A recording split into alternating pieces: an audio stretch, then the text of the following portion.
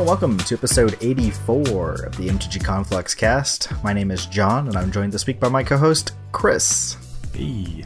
This week, we're back after a long hiatus and we're going to be talking about M21. Not so much spoilers at this point, but we're going to be talking about the set's effect on Modern and Legacy, as well as Commander 2020 cards and Jumpstart cards in Legacy, as they are unfortunately not legal in Modern. We're also going to be catching up on what we've been up to during this break, this period of lower magical activity. And we're going to start, as always, with Chris. Tell us what you've been up to. Well, those of you who actually view this on YouTube for the video, you may have noticed that I have a different background and today. Lower quality video. That is due to the fact that in my normal house, someone who's residing there currently has a very high fever, and I've decided to get the hell out and not be there until that situation has rectified itself. So until then, I am here at my girlfriend's house in their extra spare bedroom, and I'm sitting on a bed as a chair. Your setup is great. The TV tray really pulls it all together. Yeah, I guess I'd go ahead and post my setup picture in the Discord after the cast. I'm sure people will appreciate the dedication that we put in for you. Oh yeah, we scheduled for today, so we're going today. No more pushbacks. No more waiting. It's happening. Yeah, so obviously I played a bunch of Amulet, right? I mean, what else am I gonna do? Wow. With a little bit of Legacy Elf League action in there as well. So I guess I'll talk about that first because it's different and sweet. So I was playing an Elves list with Elvish Reclaimers. So 4 Elvish Reclaimers instead of any Llanowar Elves. I didn't really know how to feel about that, but I figured, hey, some guy can top 8 a Legacy Challenge playing them. It must be not. Some guy on the internet did it, that bad. So I can too. Which was really funny because that league I ended up pairing against Julian Knob, arguably the best Elves player in the world. He's not playing Elvish Reclaimers. He also kicked my ass. Well, it's fine. It's fine because spoiler, it's already an obsolete list. So yeah, take that as you will. But I guess since it's been a while, right, since we've last recorded, it's been a minute. Companions have been changed and they're all terrible now. Good riddance for the most part.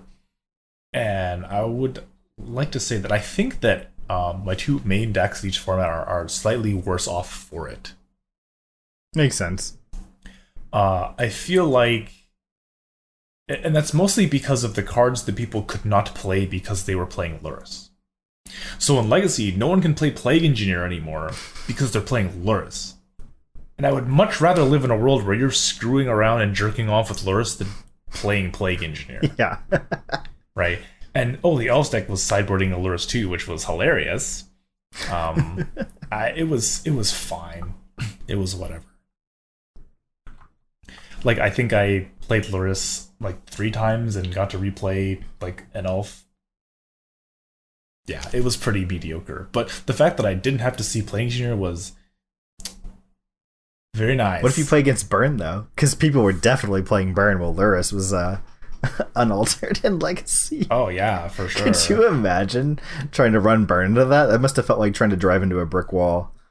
Oh. I mean, Burn wasn't exactly like great to begin with. A great deck, yeah. To start with. And then with all like these stupid, Yorion Uro snow piles, like Oko snow piles, I can't imagine Burn's any a whole lot better. Yeah, Oko's still legal in Legacy, so yeah, if you're playing Goblin Guy, what the hell's wrong with you? Straight up, like, why are you doing this to yourself? Yeah, so like the long time ago, I think I already talked about it. The first league I played with Elves, I 4-1 when everyone was playing Lurrus's, and this past league I went 2-3, very sad. Oof. Yeah, after getting slapped by the mirror and then getting I got paired against 0 Delver Force decks, which was really bizarre. That is very odd. I ended up getting wrecked by like Reanimator. I played like the Mirror. You're like, wait, we're all supposed to be playing against the Delver decks, not each other. Yeah, I got shit on by this stupid like Maverick-y type of deck that had like, you know, they were playing main deck Plague Engineer. Like what the hell? Shit, main deck, huh? What is wrong with you? So it's like, oh, Plague Engineer, and then untap Gaddock Teague, just for the total like fuck you. The rubbins, man. There will be no natural ordering. And it was like a Maverick Depths deck. So they have like these, what is it called? The card that you can sack a land to give something Shroud. Oh, Sylvan Safekeeper? Yeah, Sylvan Safekeeper. And so I boarded my Karakas to try and, you know, because he's a Depths deck, right? Yeah. It also bounces Gaddock Teague, and he's just like, LOL, sack a land, you can't bounce Gaddock Teague. Like, oh, damn. That was incredibly frustrating. Getting game 1 Plague Engineered it's a bad feeling. Yeah, it's probably about as bad as my opponent felt like last week when I played Ashiok game 1 against them on Amulet.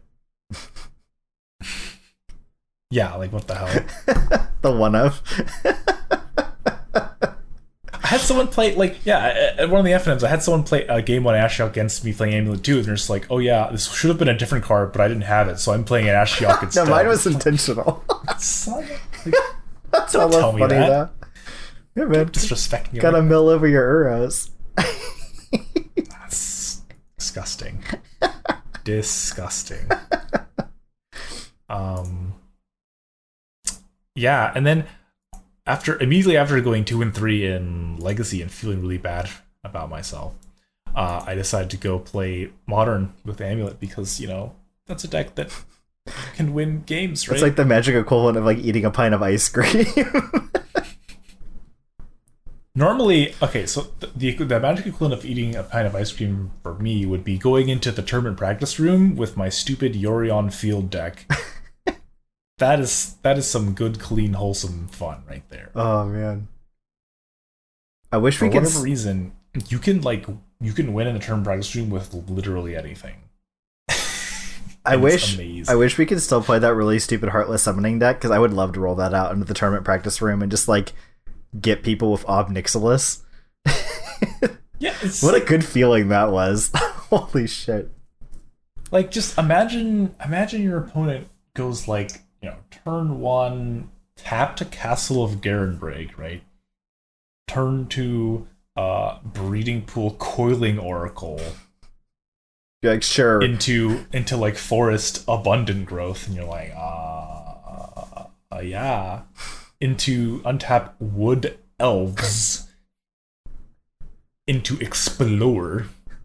And then untap and like play a Primeval Titan to make a bunch of zombies. You're like, okay. And then Yorion, and then yeah, you die. Yeah. I don't know. There'd be a lot of alarm bells going off for me leading up to that, though. It'd be like, Wood Elves? Like if you're playing Wood Elves getting Trio. Like if you're playing a card that bad, I'm like expecting some serious payoff. Although Wood Elves getting Triomes is kind of hot. Yeah. Dude, Triomes are just hot in general. You know, if you're into that. Triomes are just super hot. Oh yeah, but then anyway, my Amulet League. Actually, first, okay. One last thing about the Legacy Elves League, because I was playing Reclaimers, Elvish Reclaimers. Apparently, that gave people some mixed signals. Oh, they thought you were in Dark Depths? I got put against Dredge, and I think I went like. So I went like turn 1, like Reclaimer. Turn 2, Fetch Land. And my Reclaimer was off of Savannah, right? This is important. And then I go like Fetch Land. I don't know. Maybe it was like Windswept Heath or Misty. I just don't matter. Fetch for Dryad Arbor, and the next turn I untap, play a second Dryad Arbor, and just pass. So I can just make a Bajuka Ball whenever I want, right? He's playing Dredge, so that's my plan. That's why I didn't play any spells. He untaps, and he Cabal Therapies me. What does he name? I would expect him to think you're on like either Infect or Depths. So if you see like double Dryad Armor, Savannah, Elvish Reclaimer, what do you name with your therapy? Crop rotation?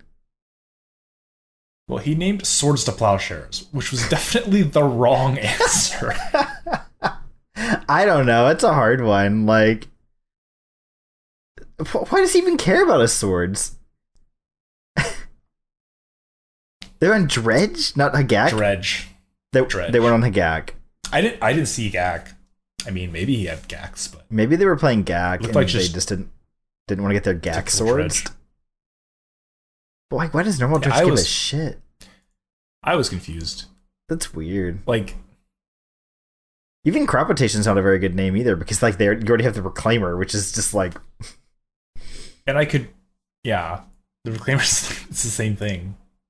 What would I name? Why would they just therapy themselves is the real question.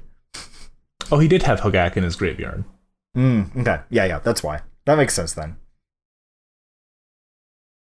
Yeah, his board is City of Brass, LED, 1 zombie token, and he therapies me.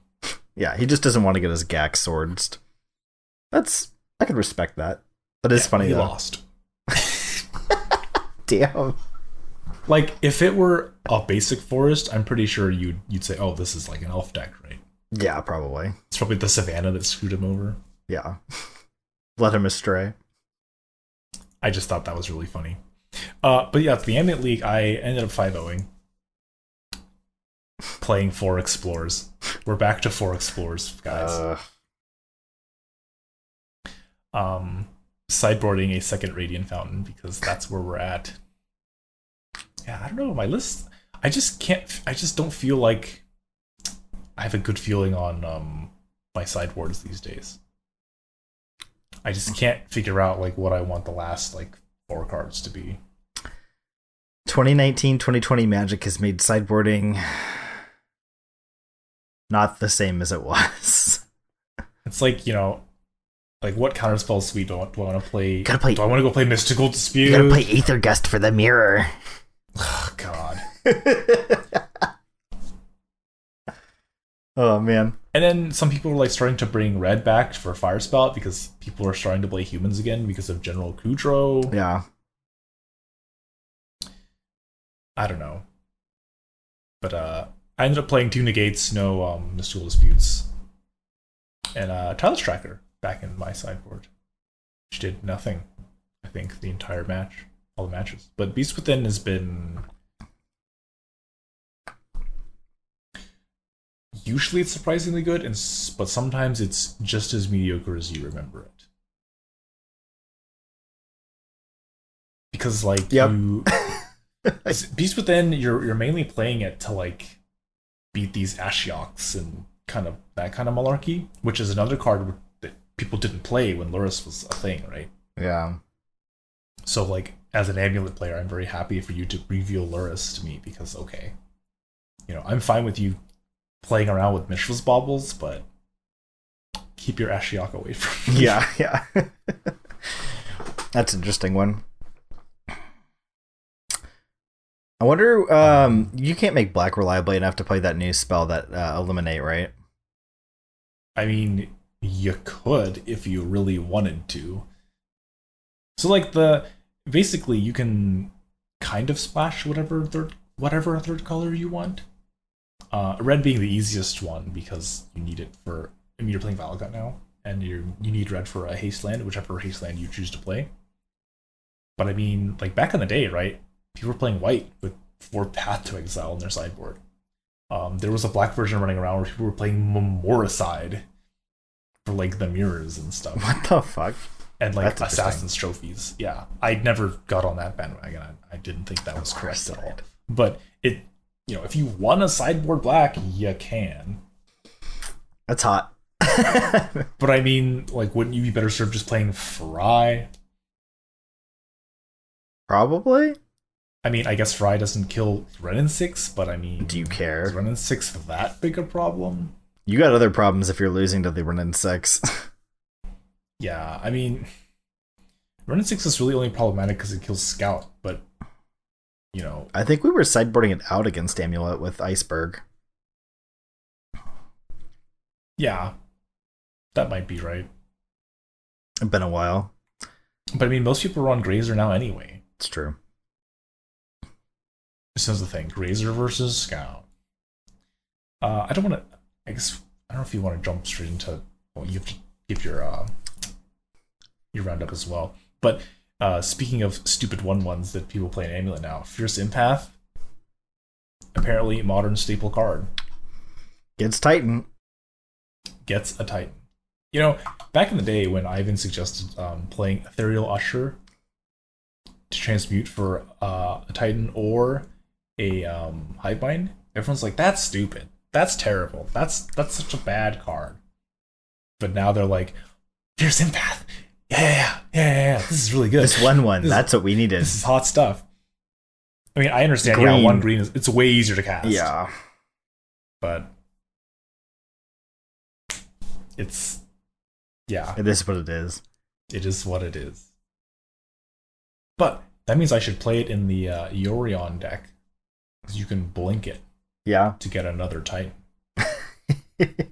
Keep them coming. Yeah, just take out Wood Elves, Fierce Empath. Here we go. Actually, it would be really good because the Yorion deck's 80 cards, so you're much more less likely to hit your Titan, right? Yeah. So now you have more effective Titans. And since you're playing like Grazers, you might be able to turn to it. Right? And it jumps to survive. I mean, it seems fine, right? Seems fine. I don't hate it. The hero we didn't know we needed. Straight out of Scourge. Yeah. And then at all the webcam FNMs, just playing a bunch of Amulet. Usually doing reasonably okay. I think the last time I played, I did not do very well. I've been trying out, like, do I want Grazer or do I want Scout? And it feels like other variables are much bigger contributors to the outcome of my matches than did I have a Scout or did I have a Grazer. Yeah. I did have a game against Sam Collett where I had the same Primeval Titan get Aether Gusted like 3 or 4 times. And I think 2 or 3 of those were with the same Aether Gust. Mystical Sanctuary is a hell of a card. Yeah. And I just like, I think I even had the Cavern. Cavern's like, doesn't do shit against no Aether power Gust. here. And you're just like, all I can do is just ram it into this Aether Gust and hope something good happens eventually. And eventually it landed and he lost the game. Yeah, that's the thing. So like, I know he's in danger, like deep danger, when he Aether Gusts my Titan, I put it on top, he plays Jace and Brainstorms. Like, you didn't Fate Seal my Titan? Oh, buddy. You're in danger. You're in danger. Yep. He was indeed in danger. Although the week before that, he was playing Rug Scapeshift, and I got turn forward with an 8-land Scapeshift. Oh, baby. 8 lands on 4. Pretty disgusting. I'm the ramp deck now. Yeah, it was like turn 1 Suspend Search, turn 2 Growth Spiral, turn 3 Uro, turn 3 Growth Spiral into Scapeshift, you die. Oh, he's playing Uro? Ugh. That's a nice fallback plan. Yeah, so I got quad ramp spell Scapeshifted on turn 4. I'm down. Bad. I'm pretty down for that. Yeah. I think he went far out that week. Yeah, he just fucking slapped everybody. Like I don't think he lost a game? Yeah, I think he dueled me, so. I don't think he lost a game. I think he went 4-0, 8-0. God, the blue Scapeshift decks feel so bad from the Amulet side, because it feels like, you're like, oh yeah, I have this pretty sweet, turn 3, here's a Titan, they're like, remand. Like, okay. Yeah. Turn 4, here's a Titan. Snap, remand. Okay. Next turn, here's a Titan. Cryptic Command. They have like just enough interaction to like. And then untap and Scapeshift and you die. And you're like, okay, that's cool. Yeah. And then even if you do resolve a Titan, like the Cryptic turn, right? It's like, okay, I'll take 8. Scapeshift, you die. Like, Okay, cool. Yeah, they don't care about like Field of the Dead zombies like clogging up the board. They don't have to get in on like the battlefield to win. Yeah. They just shift you. They don't have to like grind through like all that stuff. They just have this I win button Yeah. once they've stalled long enough. And it's like, since I'm putting all my eggs into the Titan basket, it's like not that hard for them to stall the one thing long enough. Like, they could do the same thing by playing literal fog, right? And I can't beat it. Yeah. So, a bit frustrating. And they can sideboard Ashiok because why not? No searching for you, but for me? For me, yes. Oh, yeah. Oh, yeah. Yeah. I actually sideboard Ashiok in the stupid Yorion field deck. Why not? It's because you're playing Yorion, which means your sideboard cards need to like cover all the bases. It's really good at handling, and you can blink it. You can be like, you can like mill, Reset my Ashiok. flicker it, mill.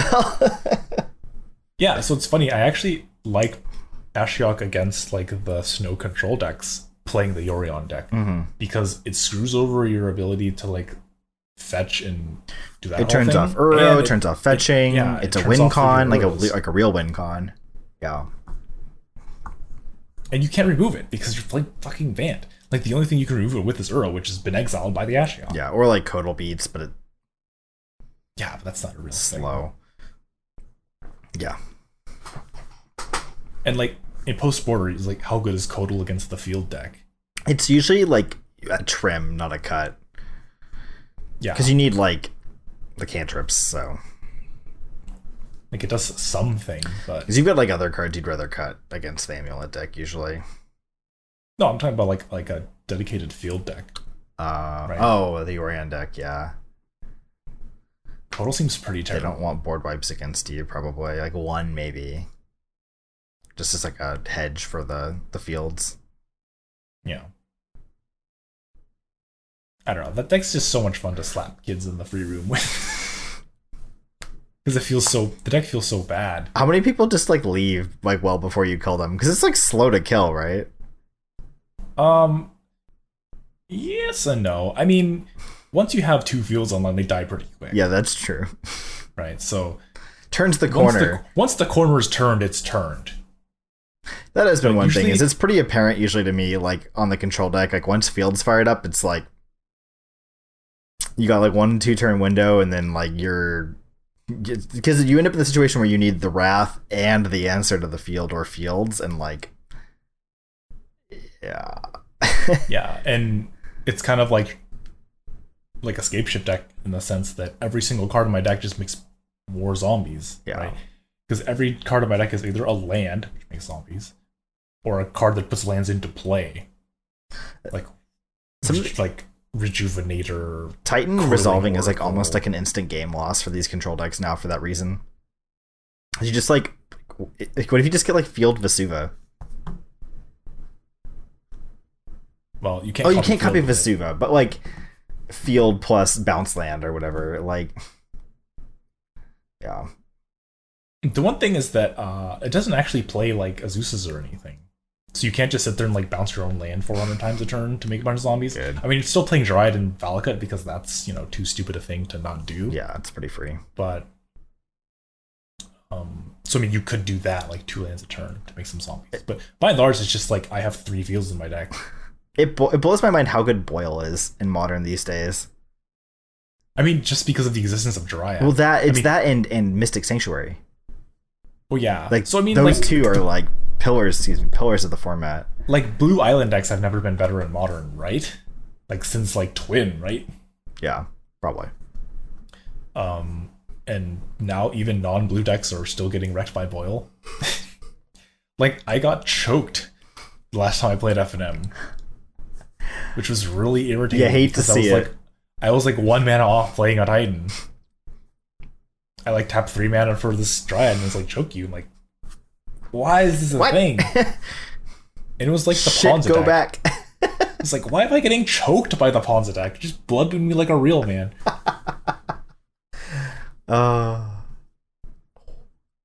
Although I did slap him in game 2, where he goes like he triumphantly plays this Magus of the Moon. I just like play a bounce land, play a bounce land. End of your turn, dismember your Magus. Excellent. But Glorybringer kills Dryad.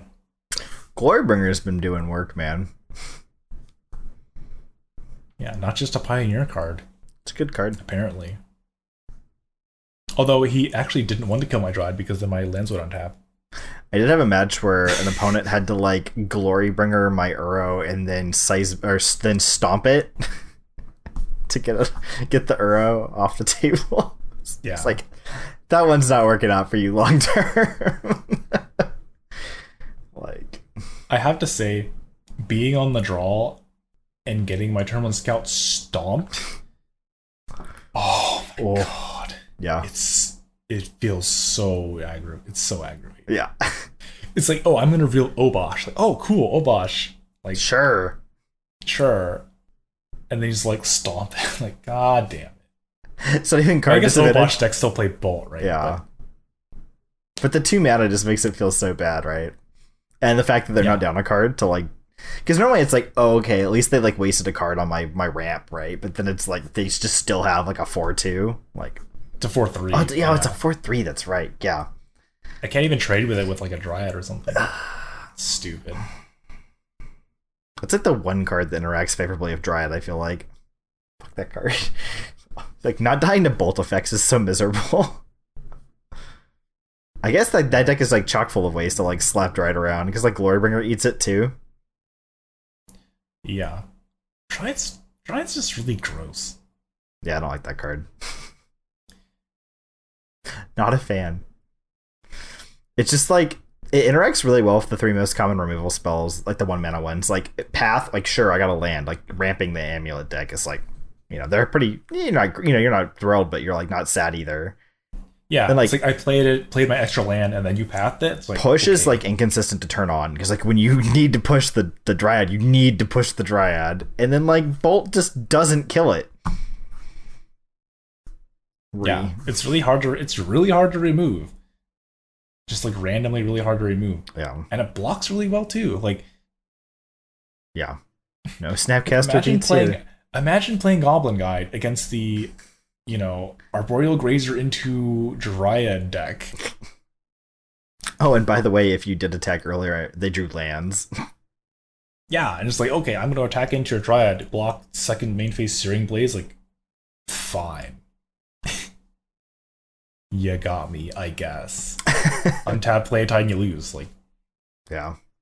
And so the other adorable thing is that since he makes all your lands all land types, you now get to play castles untapped, even if you have no forests, because they're all forests now. Nice. Which is sometimes bad if you have 2 amulets, right? So it's like there's very, very niche scenarios where you would want to play your castle before your Dryad. That's weird. Yeah, very strange. Very strange. Anyway, what have you been doing in this magical month, John? Well, I've been dabbling with Icefang Kotal Astrolabe decks. Big surprise.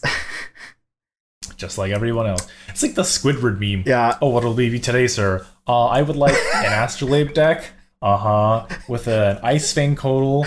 Wow. And a side of Uro. Adventure. Daring today, aren't we? We're like adventurous, aren't we?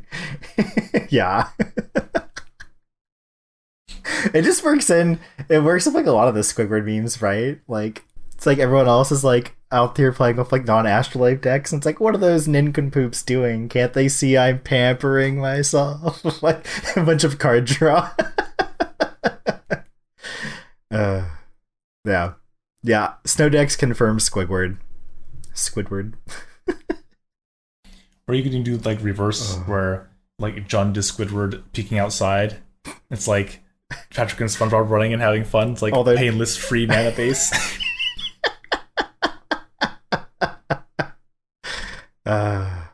SpongeBob memes are the truth. But yeah, I was playing the Wub deck. No red. the null red deck, the null red snow control deck. So you're like Bant, or not like, well, I guess you're like Bant, but you got some black thrown in basically. Dark Bant. Dark Bant, yeah. What do they call it? Moist, like a moist Sultai, or a moist Abzan, wet Abzan. Wet Abzan. But yeah, playing Stoneforge Mystics. And that's a card no one's played in a while. Stoneforge now. Yeah. Yeah, I don't know. I wasn't Stoneforge got unbanned, and everyone was like, "Oh yeah, Stoneforge." I legit played it for like 2 weeks. That I didn't really want to play it because I didn't have time to like put a different deck together. I played it the first week and I was like, eh. And then the next week I was like, shit, I forgot to build another deck. Guess I'll play it again. And the third week it was like, I remembered, but just didn't have the time. It was like really a strangely busy week. It was like, fuck, I had to play this shit again. And then finally, last week, I played just bug snow control, get the fucking white out of here, and it was great. Went 4-0. Or 3-0. It was 3-0. It was a 3-0 week. It was a 3-0 week. So yeah, much better. I beat Amulet game 1, my main deck Ashiok, and then we played game 2 and I lost, and I started to decipher. He's like, "What are you doing?" I was like, well, "What do you mean I lost?" He's like, "You won game 1." I was like, "That never happens." Like, this never happens. Like, it wasn't just the Ashiok, but like four main deck Field of Ruins also. Real good. Helped contribute to the cause. Yeah, I played Gabe Nassif's bug snow control deck. I liked it. Just like doing good stuff. I still like Dead of Winter better than like Supreme Verdict. 3 mana, like 1 pip instead of 3 pips is just so much easier to cast. And like, we've had a guy playing humans, and that card just donks on humans. I actually, when I was playing the 4-color deck, I was not playing Dead, and I played against him, and he like Metal Mage named Dead. I was like, the fear is inside of him. Because I used to play Iceberg, all the time, and like he just got fucking slapped by that card every time. So he was like, snow deck with black. Yeah. Get that shit out of here. But yeah, I kind of want to go back to Iceberg, honestly. The bug deck was sweet, but I was like, what if we had Ren and 6 in this deck? Be pretty sweet. But it's Ren 6 is it's a pretty good card. It's hard with the 4-color deck to find space for the fields and the sanctuaries, and you kind of want both. Because like our meta is legit just like mid-range greed piles and amulet decks. So it's like, you need the sanctuary to keep up with the other decks, and you need the Field of Ruins to deal with amulet, and so. But if you play red, you can just play Blood Moon. That's true. Blood Moon is pretty nice. I have missed playing Blood Moon in my 4-color deck. So stupid. So stupid. But yeah, that was sweet. And then I've been playing Mono Blue Delver on Moto in Legacy, because they've printed some spicy new cards for that one. Deck got the coolest card is Ethereal Forager, which is we're gonna go over these in our our card overview, but I'll just go over it here because it's sweet. It's 4 blue 3/3 flyer with Delve, so it's like a shitty Tombstalker. You're like, well, why would you play shitty Tombstalker? Well, it has, whenever it attacks, you can return an instant or sorcery you exiled with it to your hand. So you can get multiple cards back over a few turns if it stays alive. So it's just like a slightly weaker Tombstalker that can like redraw your cantrips and your counter spells, which is pretty sweet. Yeah. It's like the body's a little smaller. I guess significantly smaller. The deck is just a pile of three damage creatures. It's like Delver, Brazen Borrower, True Name Nemesis, Ethereal Forager, and then you've got Stormwing Entity is the other new one from M21.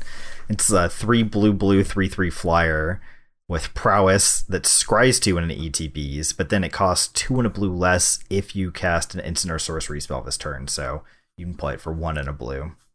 So it's just a fucking pile of evasive 3 power creatures.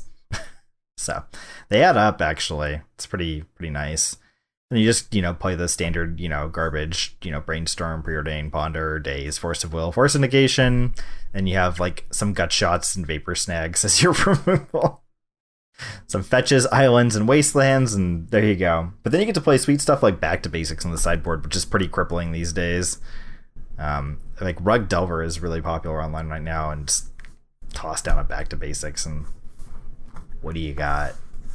Man, Rug Delver, Lost Forensics, and still popular. Oko, man. Oko is insane. Dreadhorde Arcanist and Oko. Good cards. And a Delver deck. Yeah. Just a little bigger. A lot of card advantage. Big, beefy threats. I can't believe I've almost forgotten about Oko. But, God, that card is ridiculous. Mental block, right? Just like... I did see that. I remember looking at that spoiler and being like, I'm not really sure what I'm looking at here. Like, food? What is food? Yeah. Make something into an elk? Like, okay, what? 2+ abilities? That's a lot of loyalty. Like, what's happening? No ultimate. Like, is this good? Yes. What's happening? Yes, it's good. This is insane. It's fucking busted. It's a weird kind of a nombo with Dreadhorde though, because like you like play your Dreadhorde and then they like do a thing and then you play Oko and you want to like elk it, but then like Dreadhorde can't ever interact with an elk profitably in like any way, shape, or form. Like you can't attack through it, you can't block it, like, so that's kind of not the hottest, but they're just so strong individually that you just like let them gel together in the same deck and it's fine. But I mean, like, you can, like, rebuy a bolt off your Dreadhorde to kill whatever you elk. Yeah, I guess. ideally, yeah. No. But, yeah, it doesn't feel hot when you're just like, what are we doing here? What are we doing here with this? The no attack, no block creature always feels real bad in any format. Oh, yeah. Like, pacify your own creature. Yeah, like in Limited, man.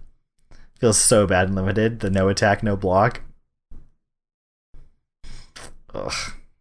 Just like, what do we spend mana? Why do we even spend mana on you? You could have been something else. Look at your brother over there, getting in every turn. 1/1 unblockable. It's not doing a lot of damage, but it's doing damage. It's doing more than you. It can chomp eventually, but it got damage in. What are you even doing here? Just sitting here, doing nothing. But yeah, dude, Winter Orb is making like a huge comeback in these Delver decks too, against like the Snow Control decks. Just like, here's a fucking Winter Orb. What are you gonna do about it? Yeah, but I think Legacy was very happy to get Force of Negation. Oh yeah, which is crazy, like, right? More forces. Yeah, right? like that was the cure for the format ills. More Force of Will. Like, and because, like, how often do you force a creature? Not that often. Sometimes. Like, very rarely. I mean, you force Tarmogoyf sometimes. That card is I guess you'd like force like True Name, right? Oh yeah. Force the fucking shit out of that card. But I mean, by and large, like, Force Negation hits like 90% of what you want to force anyway. The creatures you want to force are like Gurmag Angler, True Name, and then like sometimes Tarmogoyf. I'm sure sometimes you force the Heritage of Druid. Thalia. Oh, Thalia, I guess. Stoneforge sometimes. I forced a lot of Stoneforges when I played against Death and Taxes with this deck. I was like, ugh, 2 power? Or 2 toughness, I mean? Like, Gunshot doesn't kill this. Vapor Snag? No thank you. Get that shit out of here. Force of Will. Yeah. So... But that's what I've been up to. I haven't been playing like a ton of... I've been consistently playing Magic, at least once a week, and then sometimes I play a bit of Moto. but it's been kind of a low period, which is why we haven't been doing much of the podcast. I saw today that like Pascal Maynard's group, I think they call it, what is his branding? It's like, I forget what they have it right here. They call it the Mythic Society. It's like him and some other people. It's like their content network or whatever that they do. They're doing a pre-modern weekly on Modo. I was like, wow, that sounds awesome. Pre-modern, sweet. I would love to play a weekly. It's Wednesdays at 10 a.m. What? Yeah. Pacific Daylight Time. 10 a.m. What the fuck? Like, who the hell can play in that? Like, there's gonna be a bunch of people that are like telecommuting that are like, do my pre-modern weekly while I'm on the clock or whatever. I'm sure there's gonna be a ton of people doing that shit. Like, but well, because everybody else is like in person job and can't play. Yeah, I don't know, kind of weird. I'm surprised they didn't do it like in the evening. Whatever, or on a weekend. Or... yeah, I don't know. Very strange. I don't know. Maybe I can swing one of them one day, but I'm definitely not going to be something I can do at all regularly, which is a bummer because pre-modern's sweet. What a sweet format. Blue white standstill. It's a fun deck. Decree of Justice, man. If you've been liking Shark Typhoon, let me tell you about Decree of Justice. Why put all your eggs in one basket when you can just make a fucking army? It's like Secure the Wastes, basically. It's an uncounterable Secure the Waste that draws you a card for what, an extra mana? Yeah, it's 3 to cycle it, right? Oh, is it 3? Yeah, you're right. It's 2 extra mana, I guess. So, but uncounterable draws a card. I'm willing to pay 2 more mana for that. You just play Standstill, which is sweet. You just play for your fairy conclaves and your Mishra's factories. Man, I kind of want to try playing Sharknado in Modern. It's good, dude. It's actually really good in the control mirror out of the sideboard. Like, just uncounterable big fish. Yeah. Flying fish. Well, it's good against like I brought it in against I think I brought it in against like, was it Amulet or something? The way my sideboard mapped out. I brought it in against a deck that it was definitely not intended to be in the sideboard for, but it was just like, I'm holding up counter spells. It's an instant speed threat. Why the fuck not? And you can just cycle it too. Like, I had a game actually where I drew it and I was like short on lands, so I like end of turn just paid 2 to cycle it. And I was like, cycle my Sharknado for 0, put a 0/0 into play, draw my card, state-based effects, it dies. He's like, impressive. I was like, yeah. Like, actually physically put the token on the mat and then took it away immediately after drawing the card. I'm pretty sure that's how that works. I'm not 100% sure that's the timing. I think it does, like, I know it obviously comes into play, but I think as like, because you resolve the spell in order, right? Like, you put the token in and then I think you draw the card and then the spell's done and it goes away immediately. Well, I guess cycling's weird, right? So like, the token definitely exists on the board for some, because cycling is like window. You pay the mana and you draw the card, and this is when you cycle. I guess you draw first. Happens. So do you draw first and then it's like, I think I was supposed to draw the card and then put the token on the board and then immediately pick it up again. It doesn't really matter, but I just wanted to do the memes because I was definitely losing that game. That was the one game I lost against Amulet where it was just like, yeah, I just imagine it's just like in like a stupid reclamation deck, right? Oh yeah, it's insane. You can either make one fat fucking shark, or you could just like pay 6 to play it and then pass your turn and untap all your mana. Oh yeah. And you're just like, I just have a Sharknado now. Good luck. And every time like I cast Nexus Fate, I make a 7/7 shark. Or opt or like anything. Yeah. Yeah, mystical teachings from the yard. Oh, here's a shark. It is not fun to get your shark taken by Archimage's charm, though. Let me tell you. That is like one issue with like the late game Sharknado is like, In the control mirror, you're pretty sure they'd have burned their Archmage's Charm to draw some cards that late in the game, but it's a little like, you're like, well, do I really want to make a big ass shark? It's like, it'll win me the game, but like if they rip the Archmage's Charm, it'll lose me the game too. It's like maybe I don't make the maximum size shark. yeah. It's a really swingy late game. Just in case. Yeah. But it's good against aggro too, just to make like a chump blocker or like a hill giant. Whatever. Or no, I guess it's not a hill giant. It's a trained Armadon or a bear. Yeah, I mean, maybe you just make a Windrake, draw a card. Yeah, I guess it's a Windrake. Trade with What's a 3/3 flyer? What's a vanilla 3/3 flyer? Vanilla 3/3 flyer. Can't see I can think of any. Yeah, I can't either. It's not the most common, I guess. A 4/4 would be Air Elemental. Yeah.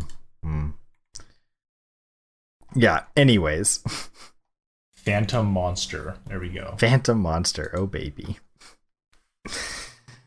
Anyways, in the spirit of discovering interesting new cards, I guess... Wait, Rakdos Pit Dragon. Rakdos Pit Dragon. Yeah, there you go. I guess we can get into the spoilers now. Slightly belated.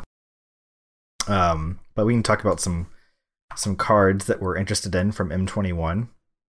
I think the one that really jumps out as far as there's two like reprints that really jump out, right? And that's Containment Priest and Grim Tutor. I'll swap over so they can see the screen now. Yeah, Containment Priest being the card a lot of people have been asking for. Oh yeah, that was always like a no-brainer for Modern. I feel like I'm really surprised that it took this long. It was like, oh, who cares about Phoenix if we have Containment Priest? He would have been saying maybe it'd be okay for like the Hogak days, but I think a Hogak would people would have played the shit out of it, but I don't know if it would have been enough. Yeah, at least the Hogak decks would have like had to like have Lightning Axe to kill it. That's like a thing, I guess. Yeah, but it doesn't stop like Bridge from Below from making zombies. Yeah, non-token. Then the bridge ban would have been actually justified. Like, if Container Priest were around, like, would, looting have survived? I don't know. Looting Season to Pyromancer seems insane.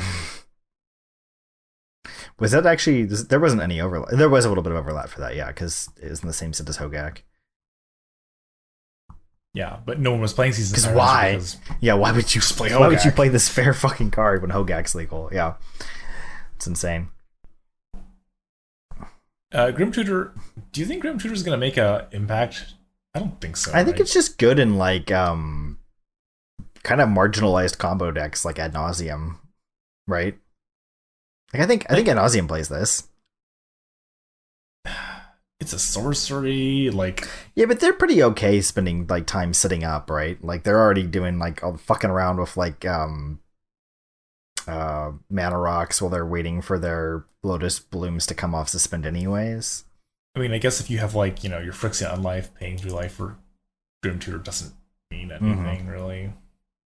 I don't know. But I think that's the type of decks that it goes into. But yeah, 3 mana for it. But like, isn't Wishclaw Talisman just better? No, I don't think so. I don't think like, it's still 3 mana the turn you want to get it, but with Wishclaw you can just like wait until the next turn. That's just 1 mana to tutor whatever you want. Yeah. Whatever you want. Yeah, the monkey's paw on that one. And it's like 1 less black pip, because I think, the double black pip is being double black. It's like if you want to Grim Tutor Ad Nauseam on the same turn, you 4 fucking black mana. Good luck. And white for your Angel Trace, like Lotus Bloom making trip black for you. And then if you want to win with like Thassa's Oracle, you need blue. So in one turn you need 4 black, 1 white, 2 blue. Yeah, the monkey doesn't make any of those colors. Yeah. Yeah. I don't know. Grim Tutor seems fine. It's whatever. All right. What about new cards? I guess we have Fierce Empath, but we already kind of talked about that. What about... Yeah, Fierce Empath is... apparently the modern all star we didn't know we needed. What about See the Truth? See the truth. This card's kind of cool. It is kind of cool. Although it's like bad anticipate on its front side. it's got a lot of words on It's it. got so many words, but it's sorcery. Yeah, so like it doesn't draw the card it puts in your hand for all those, back when people played Narset, if that mattered. And then if you flash it back or play it somehow somewhere else, you just get to draw all 3 cards. Pretty slick. So I'm pretty sure if you copy the spell, you just draw the 3 cards. Actually, no, I don't think it works because you're not actually Casting casting it, copy. yeah. I don't think it meets the criteria for that. Can't fork it. Cries in Hive Mind. Ha! Ha! Holy shit. Got him. Can you imagine? It's like, here's a Hive Mind. You see the truth. Okay, you anticipate. I'll Ancestral Recall. Fair and balanced. Hive Mind, the most fair card. Oh yeah. So fair.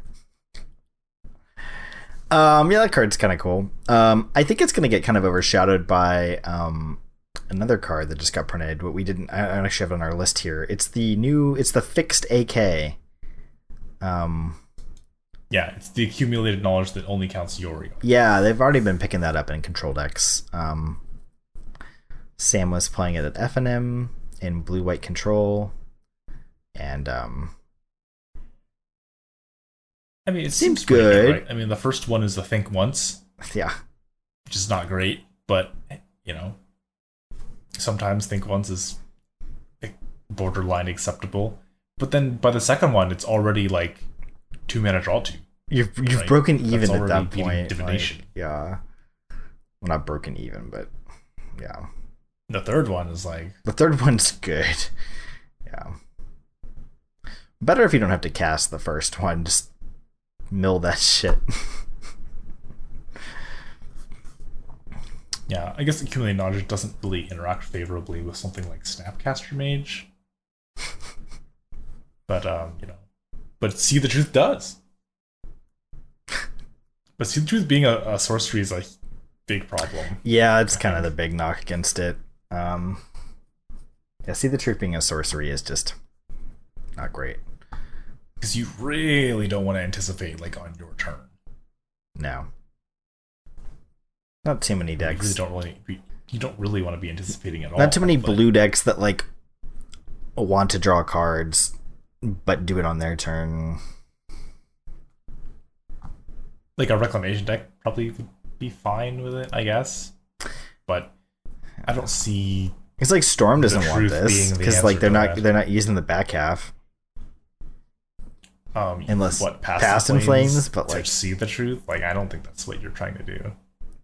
yeah. Reclamation decks usually don't play things out of the yard either. So yeah. It's for Uros, I guess. All right. What about Sublime Epiphany?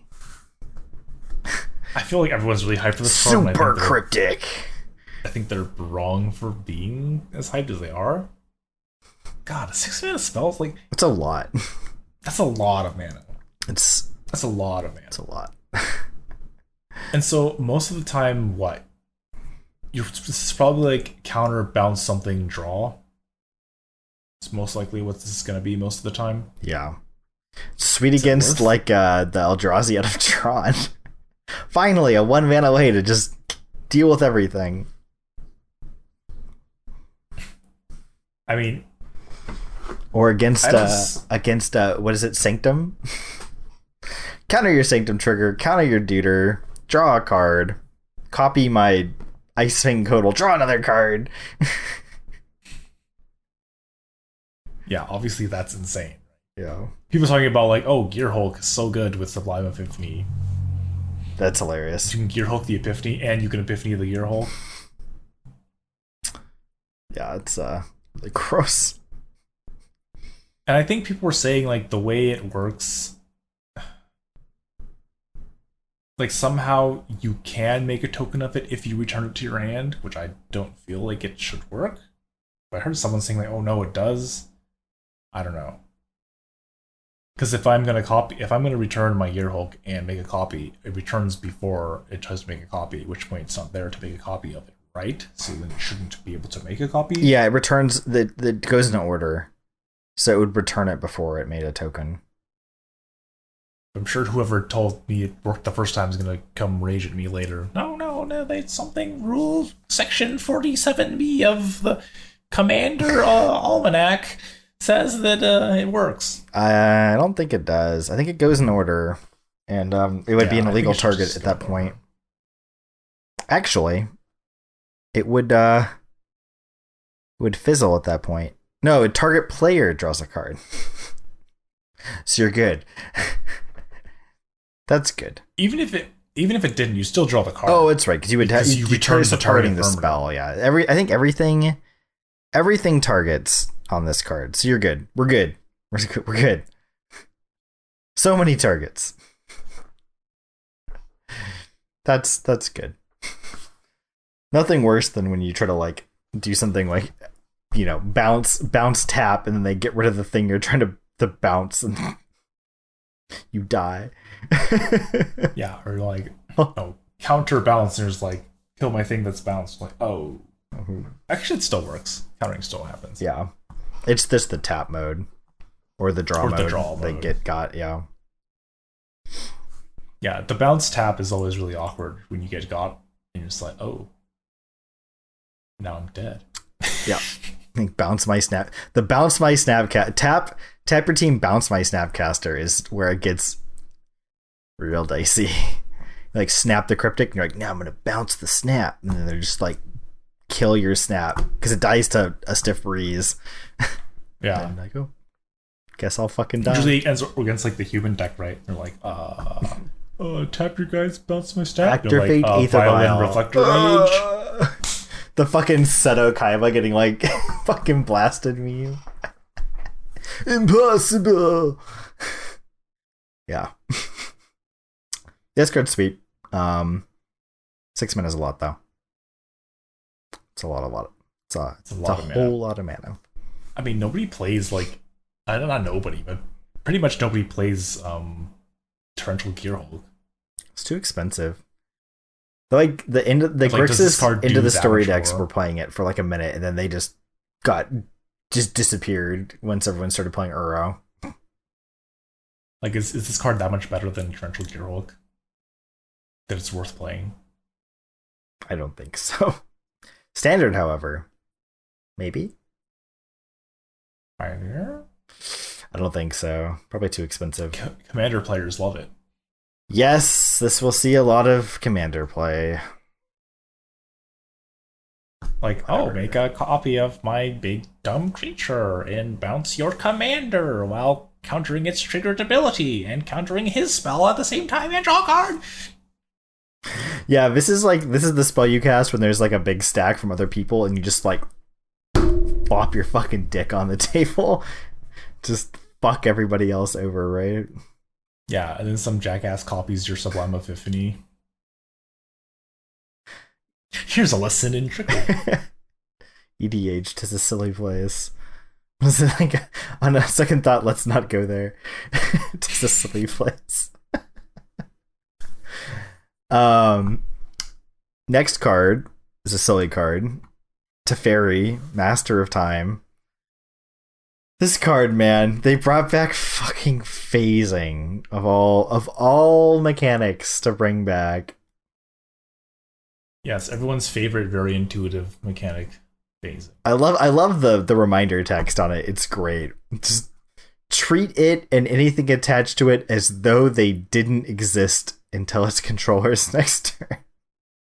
Just pretend it doesn't exist for a bit. Imagination. Let's just take a moment to suspend our belief. But it's 2 blue for a 3 loyalty planeswalker that you can use its abilities anytime you could use an instant, which means you could do it twice the same turn. Or same turn cycle, I mean. Sorry. Let's be correct here. Same turn cycle. So you can use it on your turn immediately after playing it, then you can use it on their turn, and then again and again and again, and then eventually you just -10 and take 2 extra turns. Easy. But it loots with its +1. So you can do that twice every turn cycle, which is pretty cool. And then a -3 is to phase a creature you don't control out. Could you imagine how fucking busted it would be if it could do any creature? Kill your guy. Nope. Fucking phase that shit just out. Whoosh. Instant speed anytime. Just like save your dude. Well, like, for no mana. If they try to kill it on their turn, it would just be able to attack again on your next turn. Although phasing out Uro would not work exactly. No, it would just go away. It wouldn't re-trigger. But you draw a card. No, it wouldn't do anything. It just comes back, I believe. Phasing doesn't re-trigger ETBs.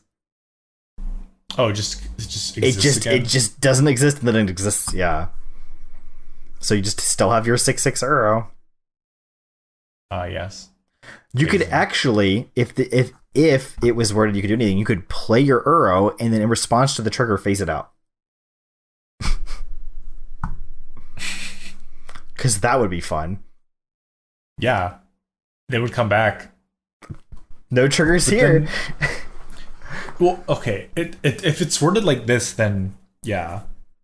But if it phased back immediately, then it would still die. Because the triggers would still be on the start. But because it's delayed, it wouldn't. Yeah, because it's the same game object, so it would die. So the trigger would happen to sacrifice it, but you can't. Yeah. It's not here. And it comes back. Oh, we're back. What'd I miss?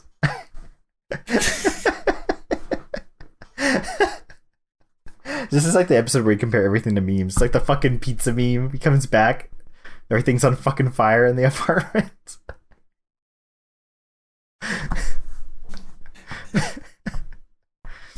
Pizza time. Oh, man.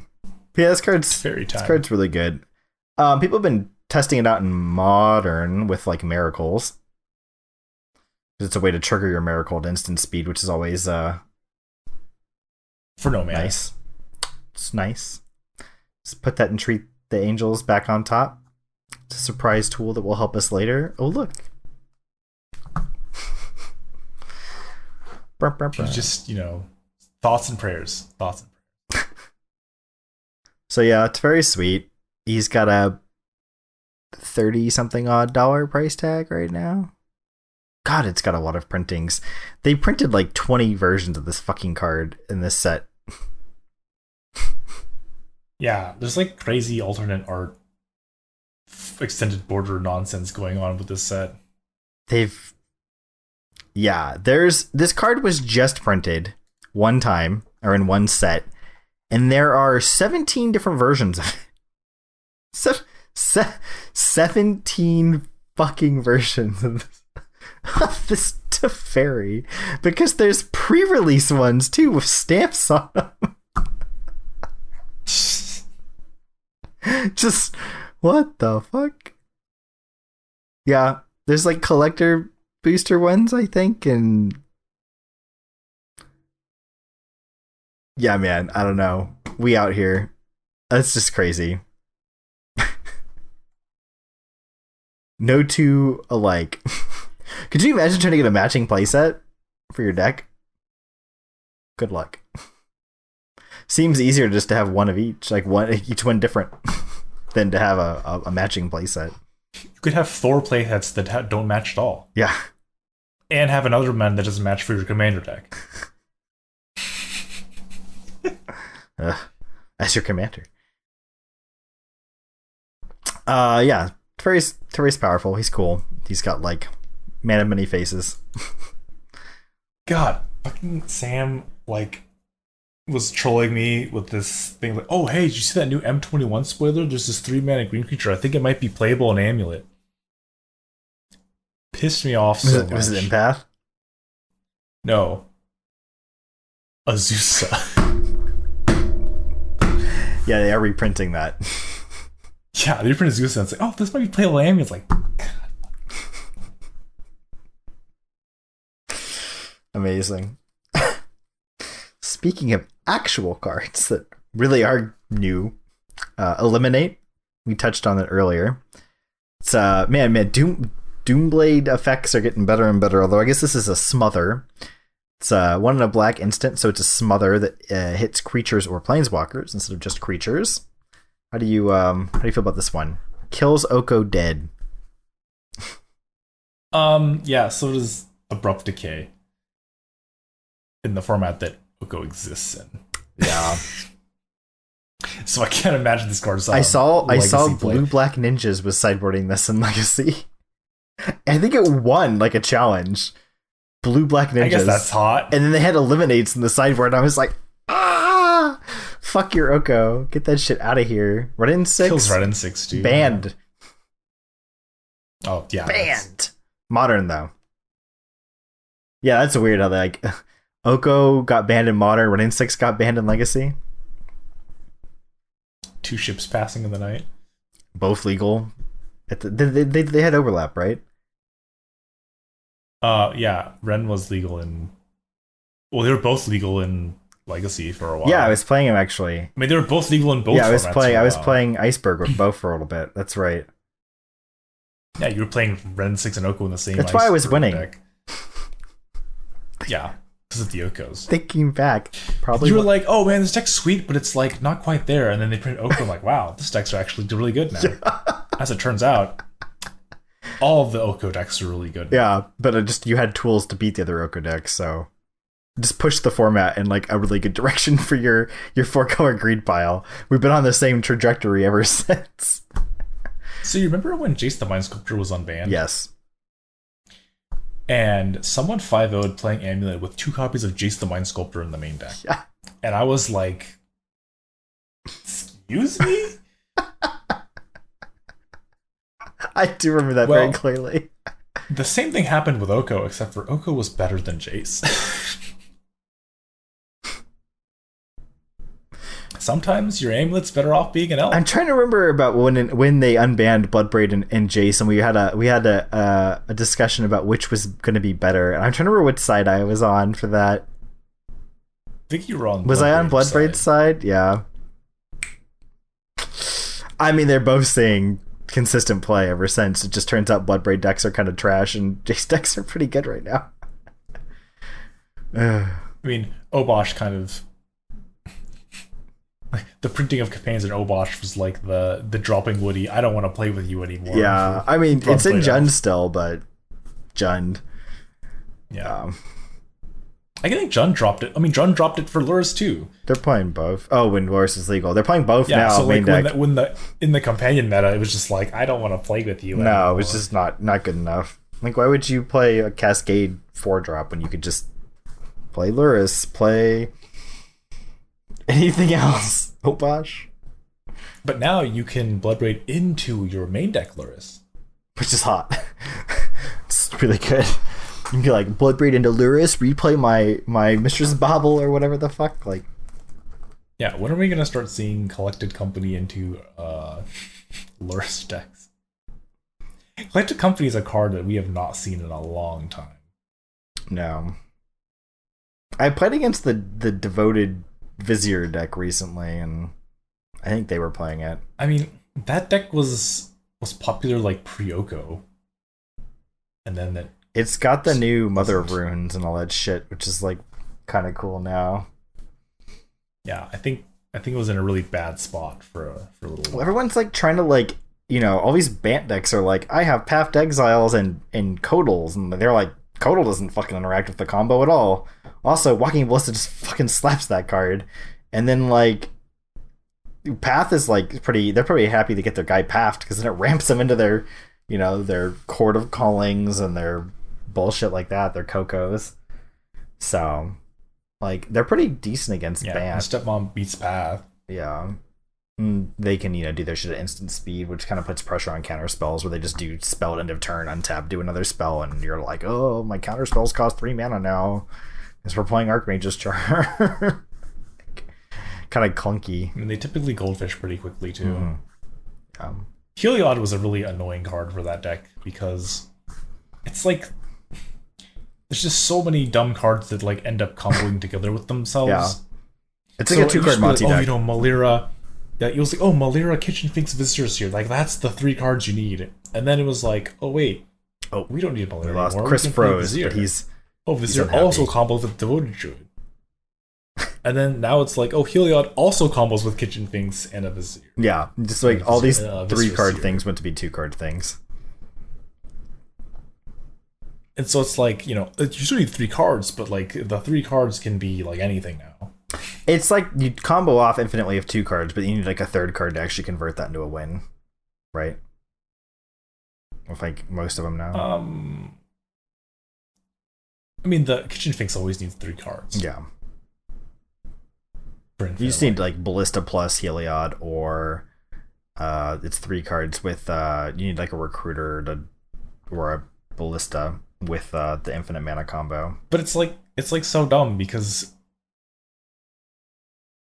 it just like, so when you gain life, Heliod puts a counter on anything. Right? Yeah. It just like stumbles into so many combos too. It's just like, oh, I drew this card and I have this other card. What are you even playing? Oops, I guess I just win now. Like, yeah. And like they're all like okay at just like playing the creature plan. Okay. They're like, kind of mopey, but it like puts a lot of pressure on the control decks because like they can just die to the mopey creature beatdowns because they like want to like hold cards to not get comboed, so they can't just like aggressively focus on like getting shit off the board. Yeah, so if you have like Kitchen Finks plus Heliod and 2 other white pips, Heliod's a creature. Yes it is. I died to that. It just slaps. It slaps. And like all your dudes are getting bigger along because Heliod's putting counters on stuff. You know what card's kind of underplayed that really slaps right now is Colossus. I don't know if I'd say the card's underplayed. I think it's played in a reasonable I never amount. see it, but that card just fucking destroys you sometimes. It's like impossible to interact with. It's never a creature. Like I think the Jund decks are playing it now. Like the stupid Ponza decks are playing it. I've even seen some Amulet people are playing it. Huh, interesting. Like one in their main deck, just because. I mean, Amulet's one of those decks where you can put whatever, put like 1 or 2 cards of literally whatever. Yeah, a little spice, a little sprinkle, and whatever the fuck you want. It'll probably be Coalition fine. Relic. Why not? Trinket Mage? Sure. Like, here, even this new M21 card. What was it? Elder Gargana? Yeah. Yeah, sure. Why not? That card has reach. It's a 6/6. It does stuff when it attacks. That card has reach. It does. I saw a screenshot of a Baneslayer Angel in Limited getting eaten by it. Because it's one of those fucking green cards with so much text that the reach is like buried. It's not at the top, I don't think. It's like buried down. It says draw a card on it. It's kind of like how the Questing Beast was, where it's just like you'd forget it had some fucking line of text because it's like buried in the middle of the card. It's like, oh, it does this too. Great. That's how broken the fucking standard format was, dude. Like, no one was playing Questing Beast. You're like, shit's fucked up if no one's playing this card. This card's like the most insane green 4-drop we've ever seen. Like, talk about a pushed card, and everyone was like, fuck that shit. Fires of Invention. Now that's a card you want to spend 4 mana on. Yeah. Oh my god. But I mean, we can harp on like power creep all we want to, right? But I mean, but it's a thing, right? I mean, shit, this is a 5 mana 6/6 with vigilance, reach, and trample, and when it attacks, you get a 3/3 beast, or you gain 3 life, or you draw a card. It happens when it attacks or it blocks. It has vigilance. So like, oh, when it blocks, oh, eat the Baneslayer Angel, make a 3/3. Yeah, talk about like a free win in draft. Holy shit. Like, that's a bomb. Yeah, how insane is this card, right? And these cards are like, it's not good enough for Modern. Dude, the fucking green, like the mono green deck, could you imagine facing down on that though? If you didn't have like, if you weren't a path deck, you'd be like,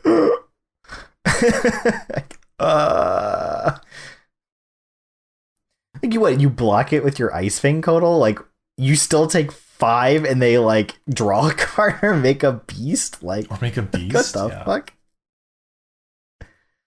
Yeah. That's vigilance. Yeah. It fucking slaps you, man. Just slaps. People often forgot that Rook Thar had reach. And the Yeah, chance that as was well. definitely a line of text people missed on that card. Again, like a lot of text on that card. Reach? Yes. Yeah, people were like played against some stupid deck like Infect, right? And it's like, oh, attack you for 6, like, oh, okay.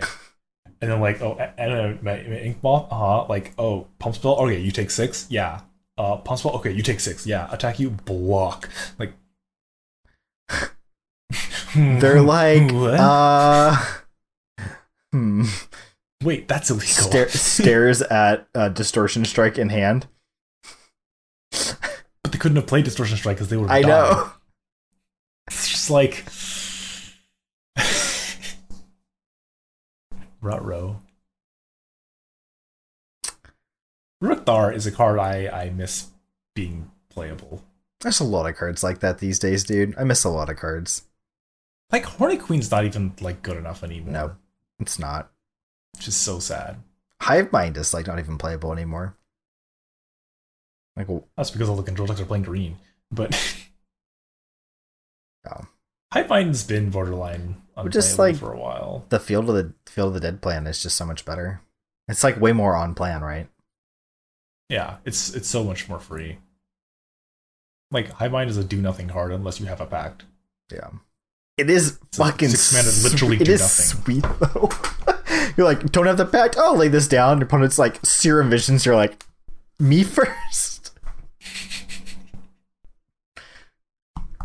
Hive Mind is a very entertaining card. All the best Stories involve Hive Mind. Have you played with it There's online? no bad Hive Mind story. I've played with it online. I imagine it's just amazing with the stack. It just automatically shits it onto the stack, right? Yeah, it just happens. I've had people like trying to pay for pack, like tapping lands, and like, you don't have green mana, dude. It's not gonna work. Oh man. You know, humans player like tapping their ancient ziggurat in confusion. Just nothing gets added to the mana pool, or no, it says like for creature It's just, like, spells. only for creature Yeah. spells. Yeah. Tapping their Cavern of Souls. What's happening? Oh man. All right, so we're not on board with Eliminate. We already talked about Grim Tutor. What about Village Rites? Speaking about, we talked about Seasoned Pyromancer earlier. Oh baby, there's a card that loves a Village Rites.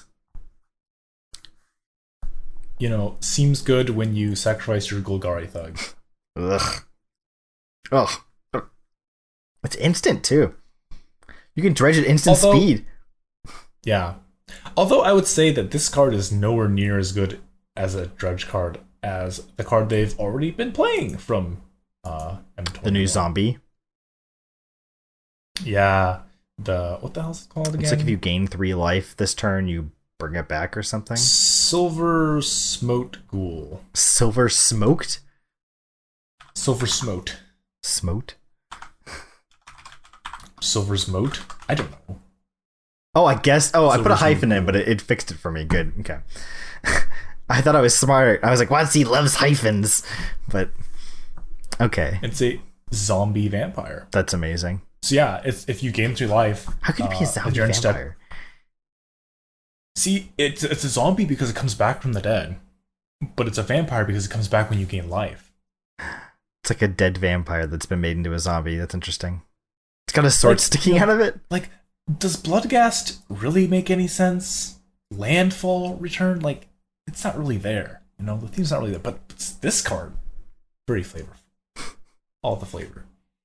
Speaking of, I literally just said the card. Village Rites, Silver Smoke Ghoul. No, the landfall zombie spirit. Oh, Haunted Dead. Oh. Bloodcast. Sorry. Yeah, God, I literally. I Just don't know said why. Bloodghast. I don't know why I thought of the other. Yeah, I guess this replaced Haunted Dead probably. Yeah. Speaking of Bloodghast, they don't even play it. Really? 4 Bloodghast out, 4 of this ghoul in. Really? Wow, that's surprising. Because think about how insane it is that it comes back off of flipping a Creeping Shawl. So you've invested 0 game actions Yeah. into this, and you've gotten your 3/3 back, your 3/1 back, and you can sack it to draw a card to dredge more to go hit another Creeping Shield to bring it back. Yeah. So like instead of having to be really reliant on green mana for Life from the Loam to rebuy your Bloodghast all the time, now you just have to keep hitting Creeping Shields. I think it's a pretty big draw to the deck. Right? Yeah. Because now green mana is not having green mana is not like just being a disaster. More of a Rakdos deck than a Gen deck. Yeah. I mean, obviously, Life of the Loam is still very good. I'm still playing it because it combos very well with Conflagrate. Yeah. Or Conflagrate, however you say that card. I don't know. It's Conflagrate. Yeah, not having to need to play all your stupid lands for Bloodghast is pretty hot. Although losing out on Hasty Spirits, the Bloodghast did definitely kill people sometimes. You were just like, not a land, not a land, not a land. They're like, oh, a land. You're like, fuck. Or the Life from the Loam off the top. They had so many live draws to kill you sometimes when they had a few of them in the bin. You're like, oh, I think I'm safe, and you're like, no. Yeah, you're like, oh, I think I'm finally safe now. I like wiped their board. I can try to rebuild, and you're like, wait a minute. They have a stomping ground. It's just that the whole. Dredge this Life from the Loam. Then the amalgams come back, and it's like, I don't know. Yeah, this is like more containable. I feel like maybe I don't know, but this is like even more explosive. Yeah, right? God, it was because previously, like if you play your land and you Cathartic Reunion or something, right? Then you can't rebuy your amalgams off of your Bloodghast until you play a land next turn. So now if you reunion into this idiot, right? And the thing is, like, it doesn't even need to be in the bin when you flip the Creeping Shield. Ugh, you're right. Because it checks at the end of the turn, right? So you can hit like a Creeping Shield on your dredge for turn, and then you Cathartic Reunion and just vomit like it gives them access to instant speed draw too, which they didn't really have, right? Yeah. So that's like, I mean, they got it a little bit with like Merchant of the Veil, like Haggle is an instant. Yeah. I guess. End of turn, that was always the scariest, where at the end of like your turn they would like do some shit. Like, ugh. Although if I'm guessing it right. So if I like flip a Creeping Shield on my turn, this comes back on my end step, which means amalgams come back on your end step. Because amalgams trigger to return on the next end step, but they only return if something else is returned. And since the ghoul is returning on the end step, the beginning of the end step's already passed, and so it will come back on the next end step. Because that's how it works with like if you go end of turn, like mill myself and hit Narcomoeba, right? Or end of turn fetch, the amalgam won't come back until. Well, that's actually just good because they just do it on their turn, right? And that means their zombies are like safe during your turn from sorcery speed board wipes. Yeah, so it's like that's not exactly ideal for the opposing player either. So the timing makes it even more awkward, right? Yeah. I think that's probably more of a positive than a negative, honestly, for them. I mean, you could have done the same thing using a fetch land with like. That's what people did. The savvy players did that, yeah. But you can't always do that, right? Because if you play like your land for the turn, what are you gonna do? Not bring back your Bloodghast and reunion and hope you hit an Narcomoeba? But that still brings it back like immediately. Like, yeah. Yeah, fucking Dredge, man. It's good to have it be in the format. I just don't ever want it to be like the deck in the format, I do like that it keeps people honest, though. You like that it exists, just not on I still want to play against it. Table. Like, it's fine if people play it like next to you, but not across the table. Good, there's a Dredge player here. Good on you. No, don't want to play against you. You could play some for fun? No. Yeah. No fun will be had. Yeah. Let's see, what else do we got? Oh, this is the card people have been, I think, the most excited about for like new shenanigans. Conspicuous Snoop. snooping Yeah. as usual. I see. People are really hype for the Snoop. This card's just good. I think this card is actually just like, I think the hype is not misplaced. This card is really good.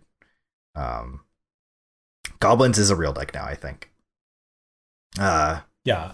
It kind of was already almost a real It deck. was really close. Like, depending on Yeah. what the other decks in the meta were, it was like playable. But now it's like it's good. It's red for a bear, Goblin Rogue. Play with the top card of your deck revealed. You may cast goblin spells from the top of your library, and then as long as the top card of your library is a goblin, Conspicuous Snoop has all activated abilities of that card. And so the combo is you play Snoop, you play I think it's Goblin Matron is the new one, and you is it not you don't want Matron? Is it It's Bogart Harbinger. Harbinger? Thank you. That's what it is. Yeah, I was thinking of. I was thinking of the other one. Bogart Harbinger. I'll pull it up for everyone else because obviously I'm not as Bogart. Why? You sure it's Bogart? Did I need 2 G's? 2 G's. Yeah. There we go. Where's it at? There it is. Yeah, Bogart Harbinger. It's 2 and a black for 2/1, and when it comes into play, you can search your library for a goblin, reveal it, and put it on top. So what that does is that lets you put a Kiki Jiki on top of your deck, and then now your Snoop is a Kiki Jiki, so you make another Snoop, which is itself a Kiki Jiki, which makes another Snoop, and then you eventually finish off the combo with Yeah, so you Kiki Jiki itself a bazillion Yeah. times because it's not legendary, it's a Snoop. Which is why you can target itself. Snoopingas. Make all these Snoops, all these tapped Snoops. And then for your final Snoop, your Kiki Snoop, you Kiki copy the Harbinger, which goes and puts a different goblin on top. In this case, Sling Gang Lieutenant. Sling Gang. Which is sack a gobbo, drain someone for a life, and look at all these gobbos. Pew pew pew pew pew pew pew pew pew pew pew pew. Dead. Yeah. But it still gets to play the Rakdos Goblin just game that they were already playing, which is like a creature control value deck with Munitions Expert and Ringleader, and I think Matron's legal now, I want to say. Goblin Matron? Yeah. Matron's legal. So you have, what is it? Matron, you can Goblin Matron into your Snoop, right? I want to say is how that works. Yeah. Get your Snoop in your hand. Yeah. So you have a lot of redundancy. So you can get the Snoop, or you can get the Bogart, or you can just make value plays of Snoop. Yeah. You can Goblin Matron for Tarfire. Yeah. No, it's activated. I was like, it has Snoop and Tarfire. That doesn't work. It doesn't do anything. You can play it though. You can play it off the top, which is cool. Yeah, you can play Tarfire. Play Tarfire off the top, which is pretty nifty. Yeah, Goblins is pretty cool. Do we have let's see if we have a Goblins list handy here. Oh, let me take a look real quick. Yeah, it won the Modern Challenge on the 27th. Yeah, let's see. Let's see here. Where is it at? 4 copies of Auntie's Hovel.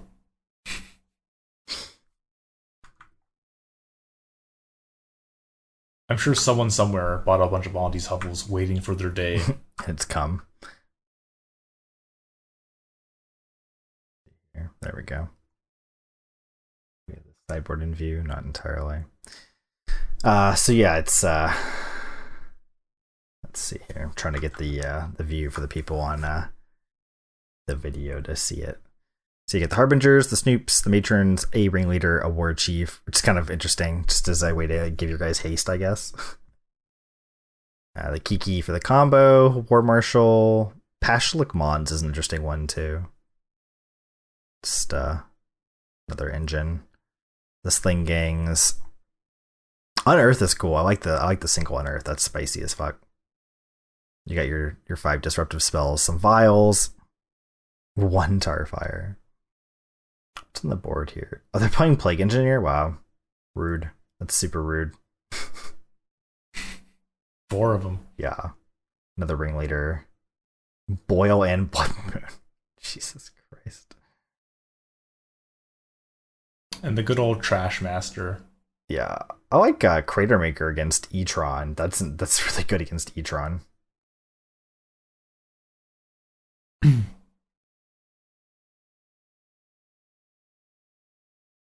As is Blood Moon. Yeah. Ringleader is just good against the grindy decks. Relic is pretty good against the Euro decks. I would imagine this deck is fairly well positioned against like the E-Tron decks. Like the only one drops that it really cares about in that matchup is like what, Aetherfile? Yeah, it probably just gets sideboarded out. I guess Thoughtseize is kind of a bummer to lose. But whatever. Munitions Expert probably does some fucking work in that matchup. like Dotnod Seer, take your thing. You're like, fucking just blow it the fuck up. Munitions Expert. Like Mogwai Marshal Munitions Expert is so good. Yeah, it is. Make all these bodies and just pew pew pew pew. And it has flash. Yeah. It's like so often you like, oh, you either vial, like you can go turn 1 Vial, turn 2 Mogwai Marshal, and then turn 3 Violin something else, and then flash Munitions Expert, and you can like kill a Thought-Knot Seer. Yeah. I think you can probably kill a Thought-Knot Seer pretty reliably with Munitions Expert. And then you have like enough card advantage with the Ringleader, and I guess this list is playing a little less Ringleader than normal, but I feel like you have enough cards to like be able to afford pitching a card to Smasher too. I mean, even like the Matrons, right? Just to basically just draw a card. And you can actually beat like a Wormcoil Engine, which is nice. Yeah, because you have like the backdoor combo. Yeah, I mean, just do that.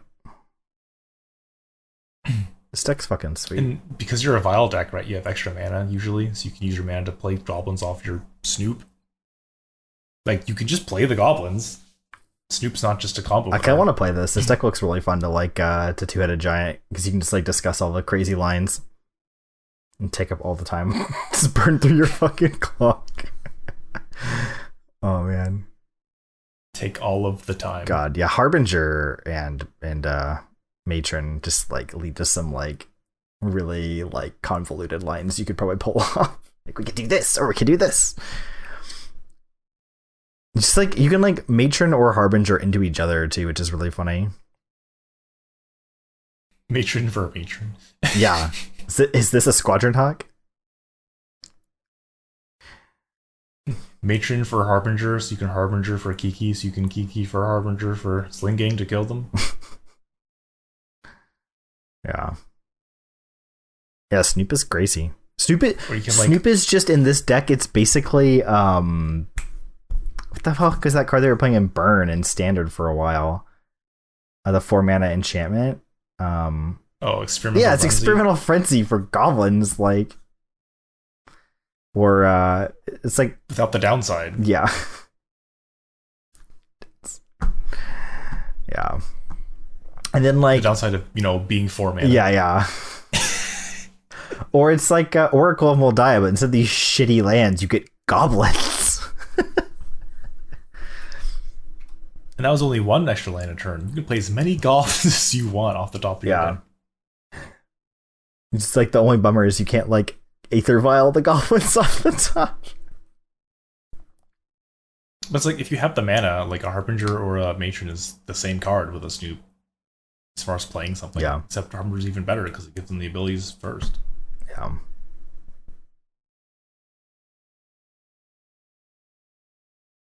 We should play this. Card's sweet. Should play this after I finish my current Mono Blue Delver League. None of these cards are like that expensive unless they've spiked. Well, it is a 4 Cavern Souls deck. That is true. Those are pricey, huh? And a 4 Blackleaf Glyphs deck. I don't think these are that expensive online, are they?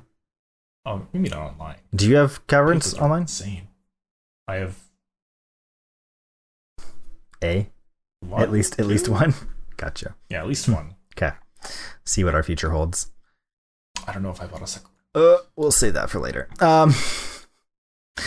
What's next on our list? Spark Hunter Masticore, somewhere over here.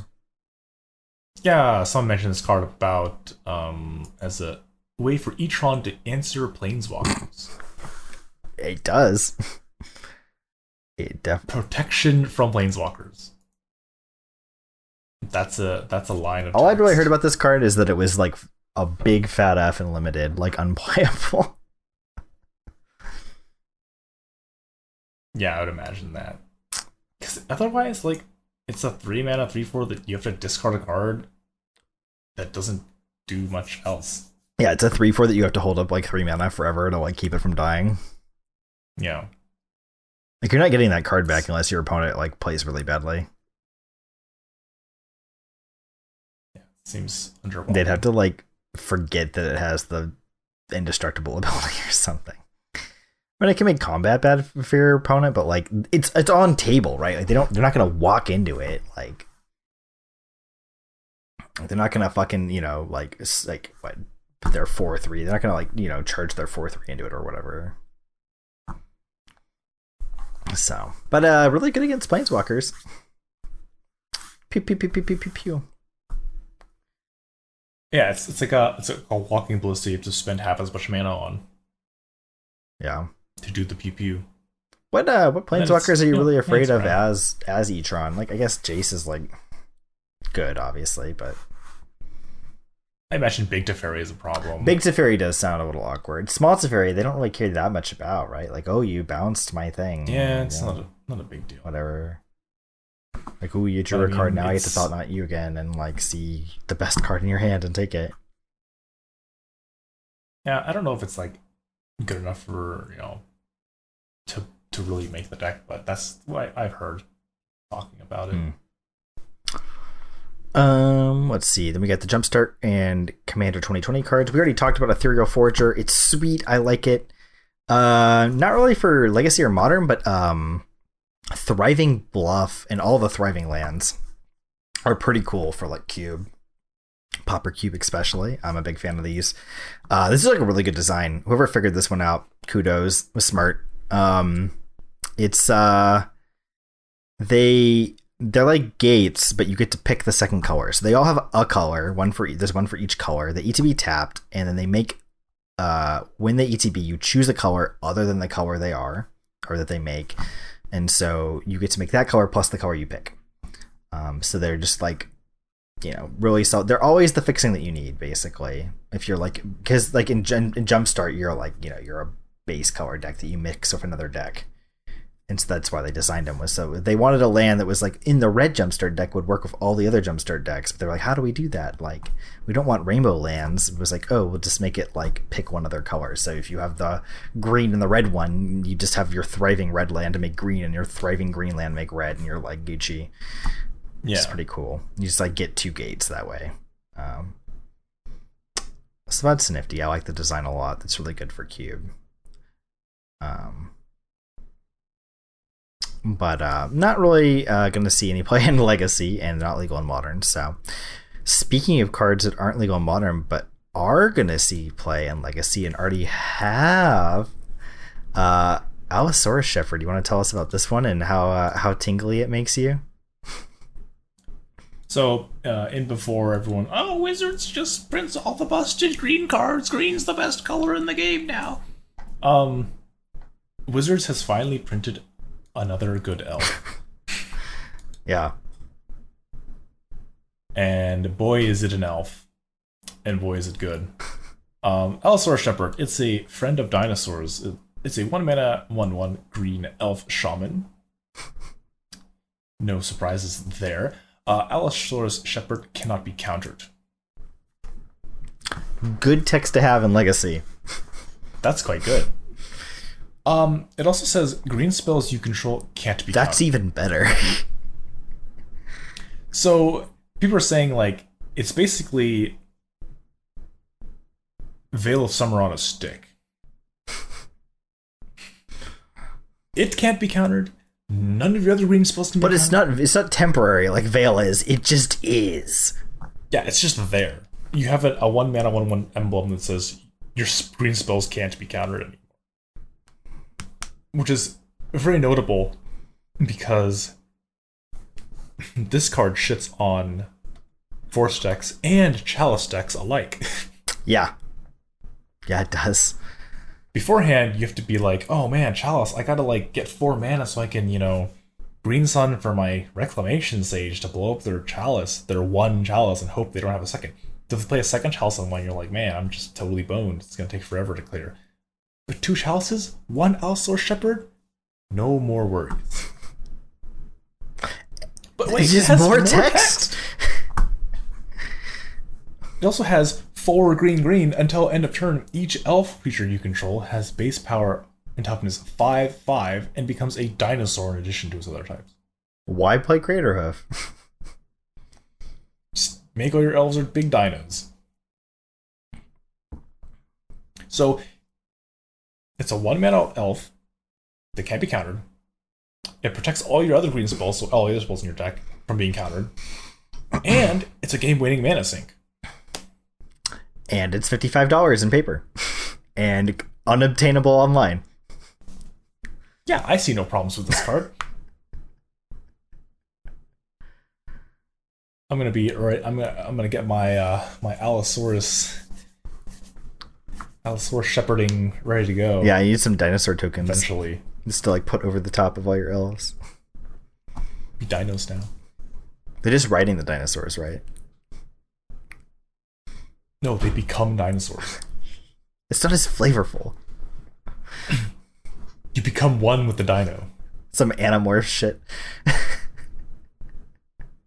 Yeah, this card's insane, right? Yeah. It's like it's insane. It's batshit insane. This card is so fucking pushed.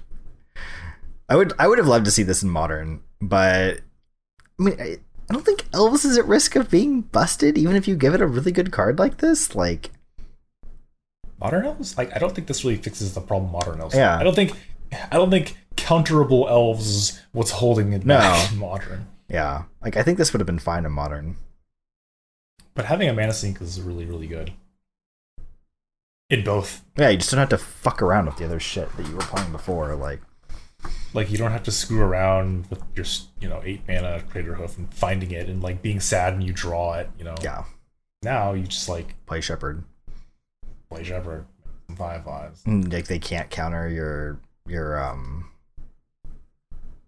One of Nature or Glimpse of Nature's like yeah, and like it's just on Chalice too, which is like how, like, that was the real scary card against until Plague Engineer. Yeah, which this does not fix.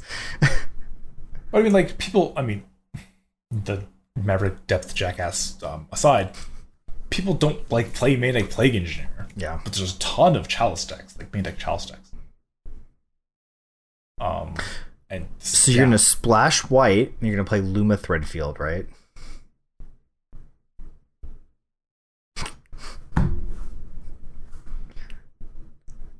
Okay, no. Don't splash white. Coat of Arms.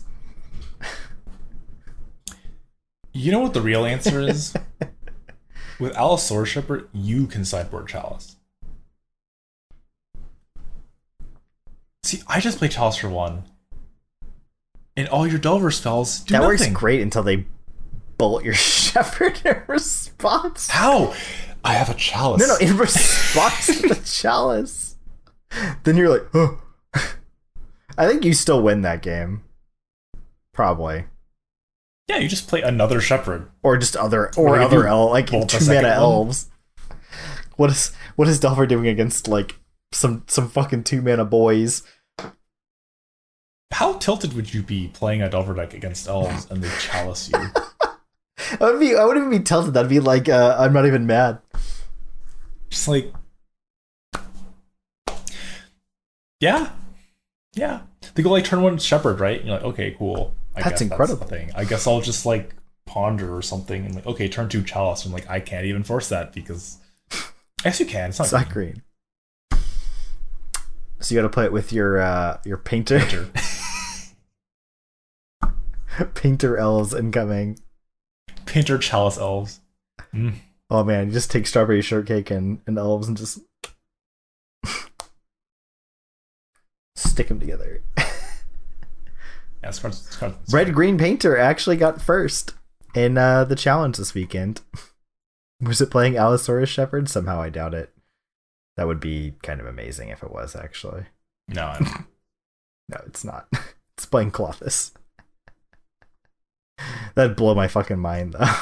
and Veil of Summer, but yeah, good card turns out. And Arkham's Astrolabe. Oh man, seems like a pretty good card to weld away. Yeah. After you've already drawn your card from it, and use it to play your stupid claw flows. All right, so Shepherd's busted. What else we got here? We got Tiny Bones, Trinket Thief. The EDH players are all aflutter with this one. But I think I might see playing like Legacy, like Rack decks. Is that a thing? They were. You should know this of all people, Chris. Remember when you got Vindicated? Hey, that was a Sinkhole deck, not a Rack deck. Very different. Okay. Yeah, Tiny Bones is a 1 and a black for a 1/2 legendary skeleton rogue. And it says at the beginning of each end step, if an opponent discarded a card this turn, you draw a card and lose a life. And then for 4 black, it can make each opponent with no cards in hand lose 10 life. Sure. EDH card. But I thought it might see maybe a little bit of play in Legacy. It was interesting. I think this card seems cool with like Liliana the Veil, Yeah. right? Yeah. It's like a potentially less painful Dark Confidant. Mhm. But is this card better than Dark Confidant? I don't think so. Bob's not even playable in Modern right now. That's It's like a true, one of. but neither is this card because it's not. Hey, it doesn't die to run in 6. Which is also Illegal. not legal in Legacy. Yeah. Does get outgoed. So we'll just brush over that one. And then there's another card. This card should be legal in Modern. And that's Bruvak the Grandiloquent. It's a legendary creature, human advisor. He is a 1/4. He says if an opponent would mill 1 or more cards, they mill twice that many cards instead. I think they should have thrown Mill a bone. I hate Mill, but like, come on, they should have thrown him a bone and made this Modern legal. This is sweet. It's hard to kill. Yeah, it's a it's all 1/4. It's all fun and games until they play a Bruvak, And then, right? like, you're like, okay, traumatize I'm gonna you. fetch, and they double archive trap you, just fucking lose. 26 cards. Just send you straight to the fucking Shadow Realm. Like with 2 traps, like You're dead. you're dead. Yeah, everyone's talking about EDH combo wombo Bruvak into Traumatize. Just mills Yeah. the whole deck, right? Yeah, they're just gone. Gone. Fun, Gone. interactive Reduced magic. to atoms.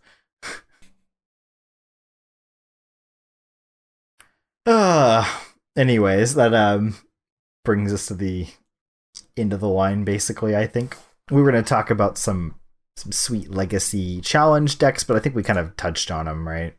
A little bit. We had the elf deck, the painter deck. Some mad lad playing Chandra Eldrazi Stompy with that new dragon. Terror of the Peaks. It's like a 5/4 flyer for 5, and it says spells your opponent's cast. Excuse me, spells your opponent's cast that target Terror of the Peaks cost an additional 3 life to cast. So it's a what is it, Thunderkin Awakener, whatever the hell that card was. Not Thunderkin Awakener, the dragon from Cons that like it bolted you if you targeted it. The angry dragon, which is also a card, I think. But the real money is whenever another creature enters the battlefield under your control, it deals damage equal to that creature's power to any target. So you just fucking play your Reality Smasher and lava axe your opponent in the face, which is pretty sick. Or like kill their Delver of Secrets, or whatever you feel like doing. It's on plan for the Chalice deck. Just run that bad boy out. But yeah, that deck's cool. They're playing Chandra, Awakened Inferno as well, which is hard to beat. Man, this deck is wild. Yeah, it's just Did you see the Song of Creation deck? Yeah, I did. That deck was insane. That's let's see, we can pull that up, I guess, for the viewers here. Let's we'll pull up the what that's deck. why I look for that. They can look at the dragon deck, but let's see here. Yeah, Berg Echo Songstorm, I think is what they have it labeled as.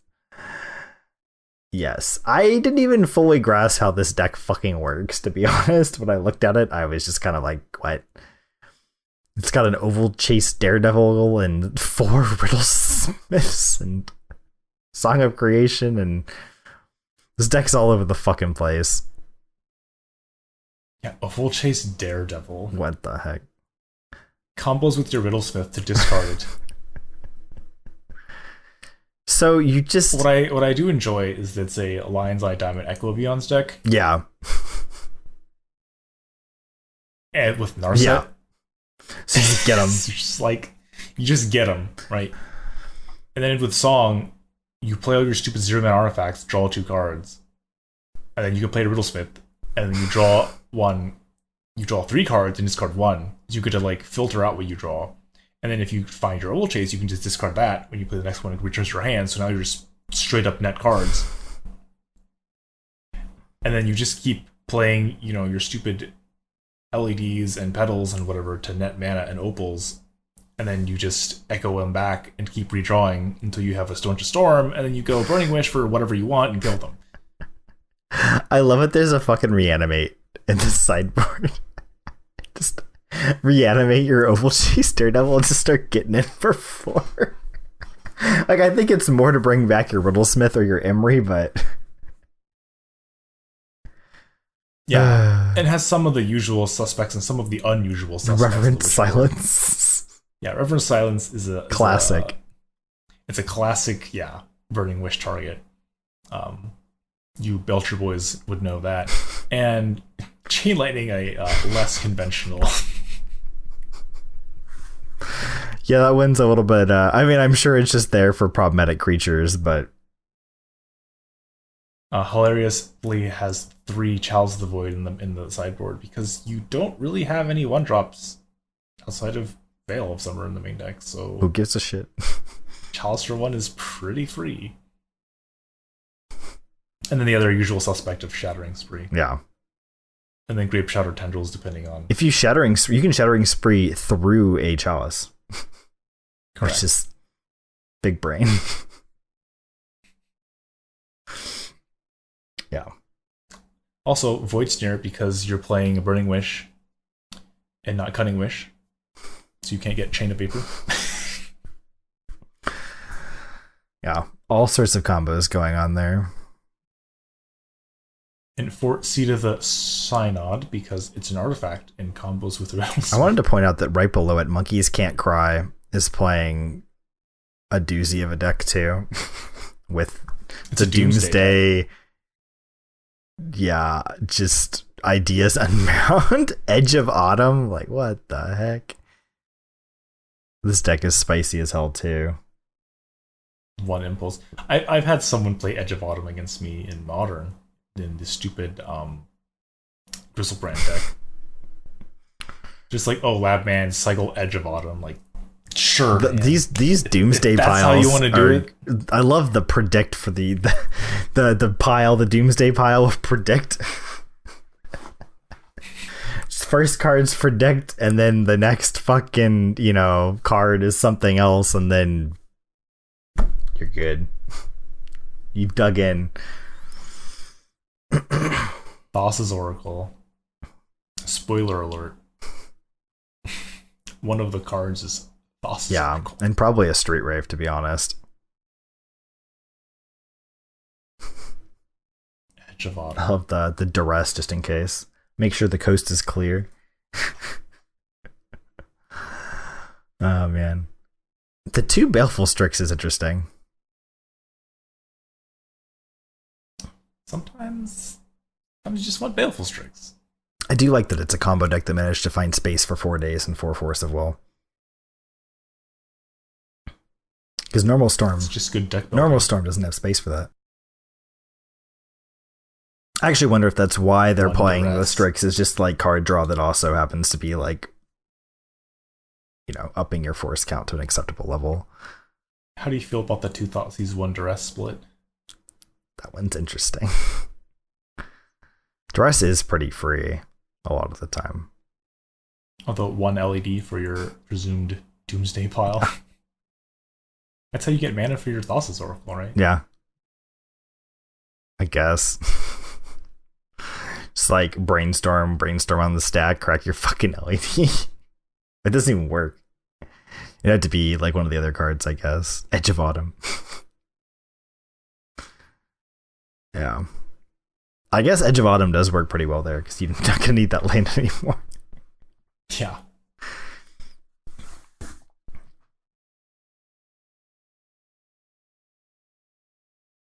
Yeah, what a doozy. That one just kind of caught my eye. Yeah, you just like cycle your Edge of Autumn and with the draw on the stack, crack your LED, draw your Thassa's Oracle, play it, and win the game. Got him. There's just some... This Legacy Challenge is just a spice pile, man. There's a... We're way off course, but I just want to show this one. There's the 15th place in that same event. There's someone playing Merfolk with Baron, Tolarian Archmage, and Paradigm Shift. 4 fucking Paradigm Shift. Paradigm Shift? It's a 2-mana sorcery that removes all cards in your deck from the game, and then you shuffle your graveyard into your library. It's Oracle.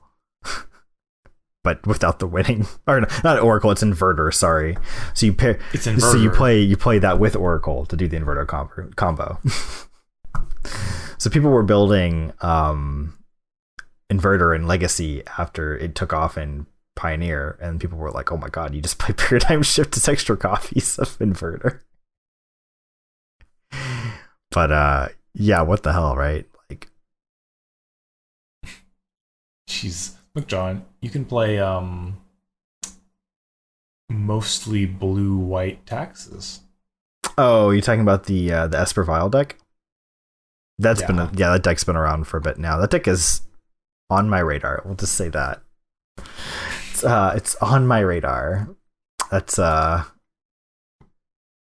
don't you want to play your Weathered Wayfarer, the one of Weathered Wayfarer Soul Herder deck? Yeah, I'm a fan, not gonna lie. It's a Taxes deck. Taxes, not really. That gets to play Brainstorm and Force of Will. Like, sign me up. This deck's fucking sweet. You can become the Monarch. I just love that it's playing Soul Herder, and there's a Spell Seeker in there that only gets Brainstorm or Swords to Plowshares. Yeah. Just as a one of, you know? Spicy AF. 2 Charming Prince. All Flicker Wisp. A main deck Plague Engineer, your favorite. Yeah, just the one. You can Recruiter of the Guard for it, so whatever. Oh, man. Yeah, this deck is fucking hot. This was also playing Eliminate in the sideboard. Akaya. Peacekeeper. And they've got the Gilded Drake to go with the Baron. Oh man, what a combo. I'll take that. Then I'll take my thing back and draw a card. Thanks. Pretty good. Just get to do that shit over and over again.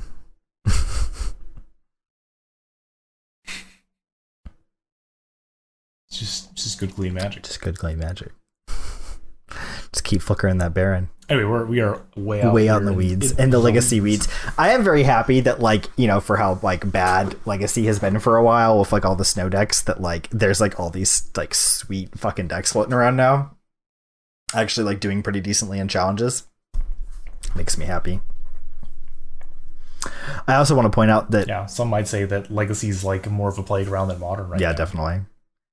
I do want to point out that, remember we talked about the new Cathartic Reunion art with the guy hugging the dinosaur? It's the image for Dredge on MTG Goldfish now. just the guy hugging the fucking dinosaur. That's amazing. What a great piece of art. Name a more iconic duo. I'll wait.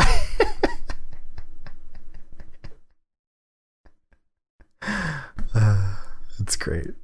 I love that. I hope that was intentional, but it's probably just happenstance. Yeah.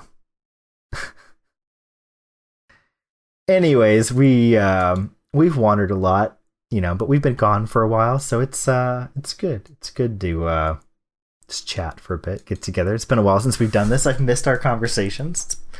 It's been fun shooting this shit. And now it's time to get into our slot of the month. Who knows when we'll be back? We are words on the wind. One day we will return when there is new, interesting Magic content to talk about again. When that will be, who knows? But in the meanwhile, what card or deck are you super hyped to play with?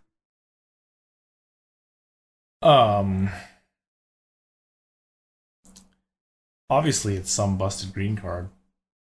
So let's go with Allosaurus Shepherd. Yeah. What a surprise. An elf. A green card and an elf to boot. Wow. Because I have acquired the Legacy Elves deck online, and might as well play it, right? Definitely. If you can get me Allosaurus Shepherds. Yeah. Unfortunately, this card is insanely hard to get at the moment, and hopefully that changes. I think it's only available in chests at some awful drop rate. Just an awful drop rate. So not a ton of hope in that, but maybe one day. I'm more impressed that the guy that fucking placed with it managed to find copies of the card. Maybe that's why he only had 3. He couldn't find a 4th. Yeah, that's one thing I dislike about Legacy, in that card availability online can be subpar for these supplemental sets. I mean, card availability, in general for the format, is very suspect with all these supplemental type sets. What's weird is in paper the duels fuck the format, right? And then online it's all the supplemental cards that are really pushed. True Name is a $50 card for ages. How easy was it to get Leovold? Not. Yeah, stuff like this where, the cards are very, big players in the format. Even Ren and 6 Online was insane, right? And that was even more easily available. That was a draft set. Like Allosaurus, right? Yeah. Not Ren, but Shepherd. Those were hard to get for a little bit too, I think. For completely different reasons. And so, yeah, it's frustrating in that sense of it's really hard to get these cards that you kind of need to make your decks work a lot of the time. Yeah. And they just don't exist. There was what card was it? There was some card that was printed not too long ago, and it was well, if you can get them, you got to play in the event and do dumb shit. But if you couldn't get them, tough shit. What was it? It's from a set, a recent set, but it was there was a challenge or something the day the set dropped or something, and it was the people that got the cards were I don't remember what it was. I don't recall. I can't remember now, but yeah.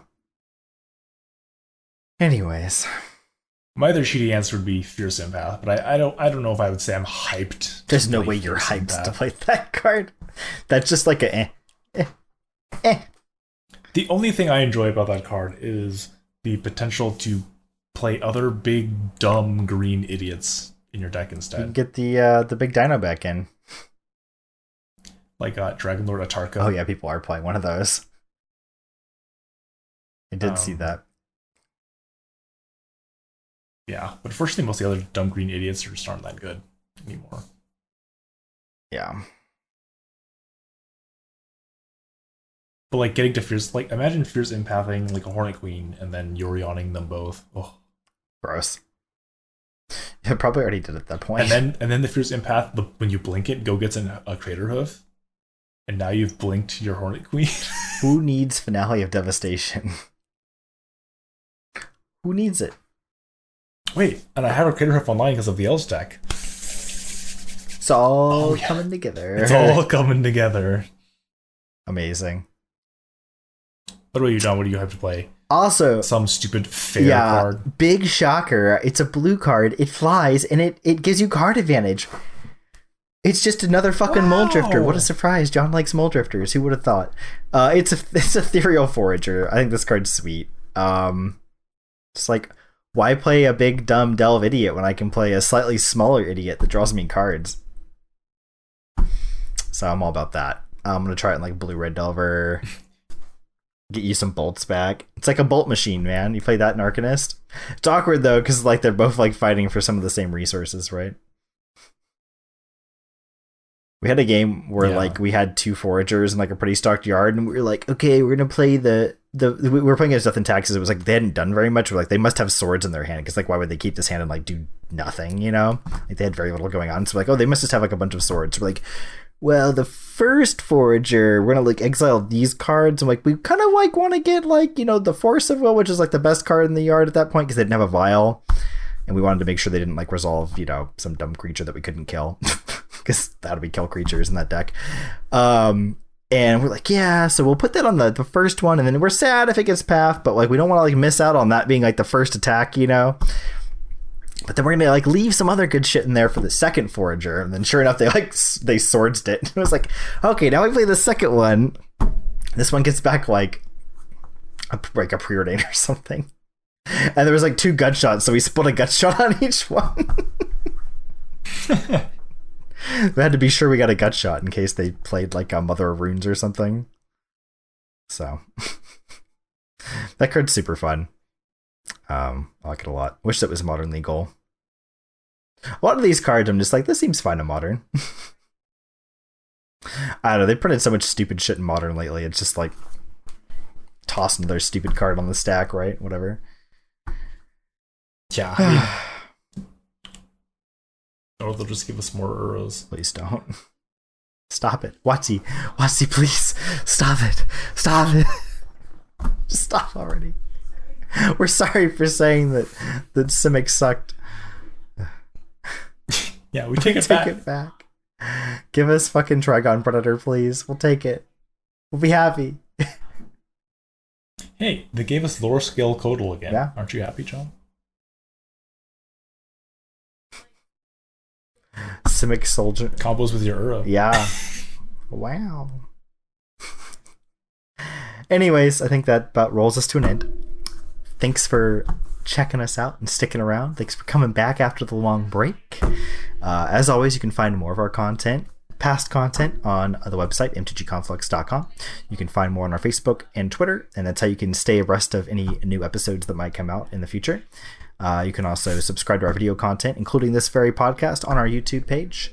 We're here in full moving color. A few less colors for Chris this episode, because I think he's got a very limited color palette and some quite large pixels due to his internet connection. But you can still see us live as we record the episode. So you can do that. You can also support us by joining the MTG Conflux community at patreon.com/mtgconflux, or by buying MTG Conflux shirts and swag at redbubble.com. You can check out the links to that on our Facebook and Twitter pages. You can contact us. We're still active on the Discord, so if you want to come and chat, even though we're not putting out new episodes all the time, come on in, say hi. We'll be there. As always, we really appreciate you sticking around, and we hope you'll join us in the next one, whatever that is. Thanks.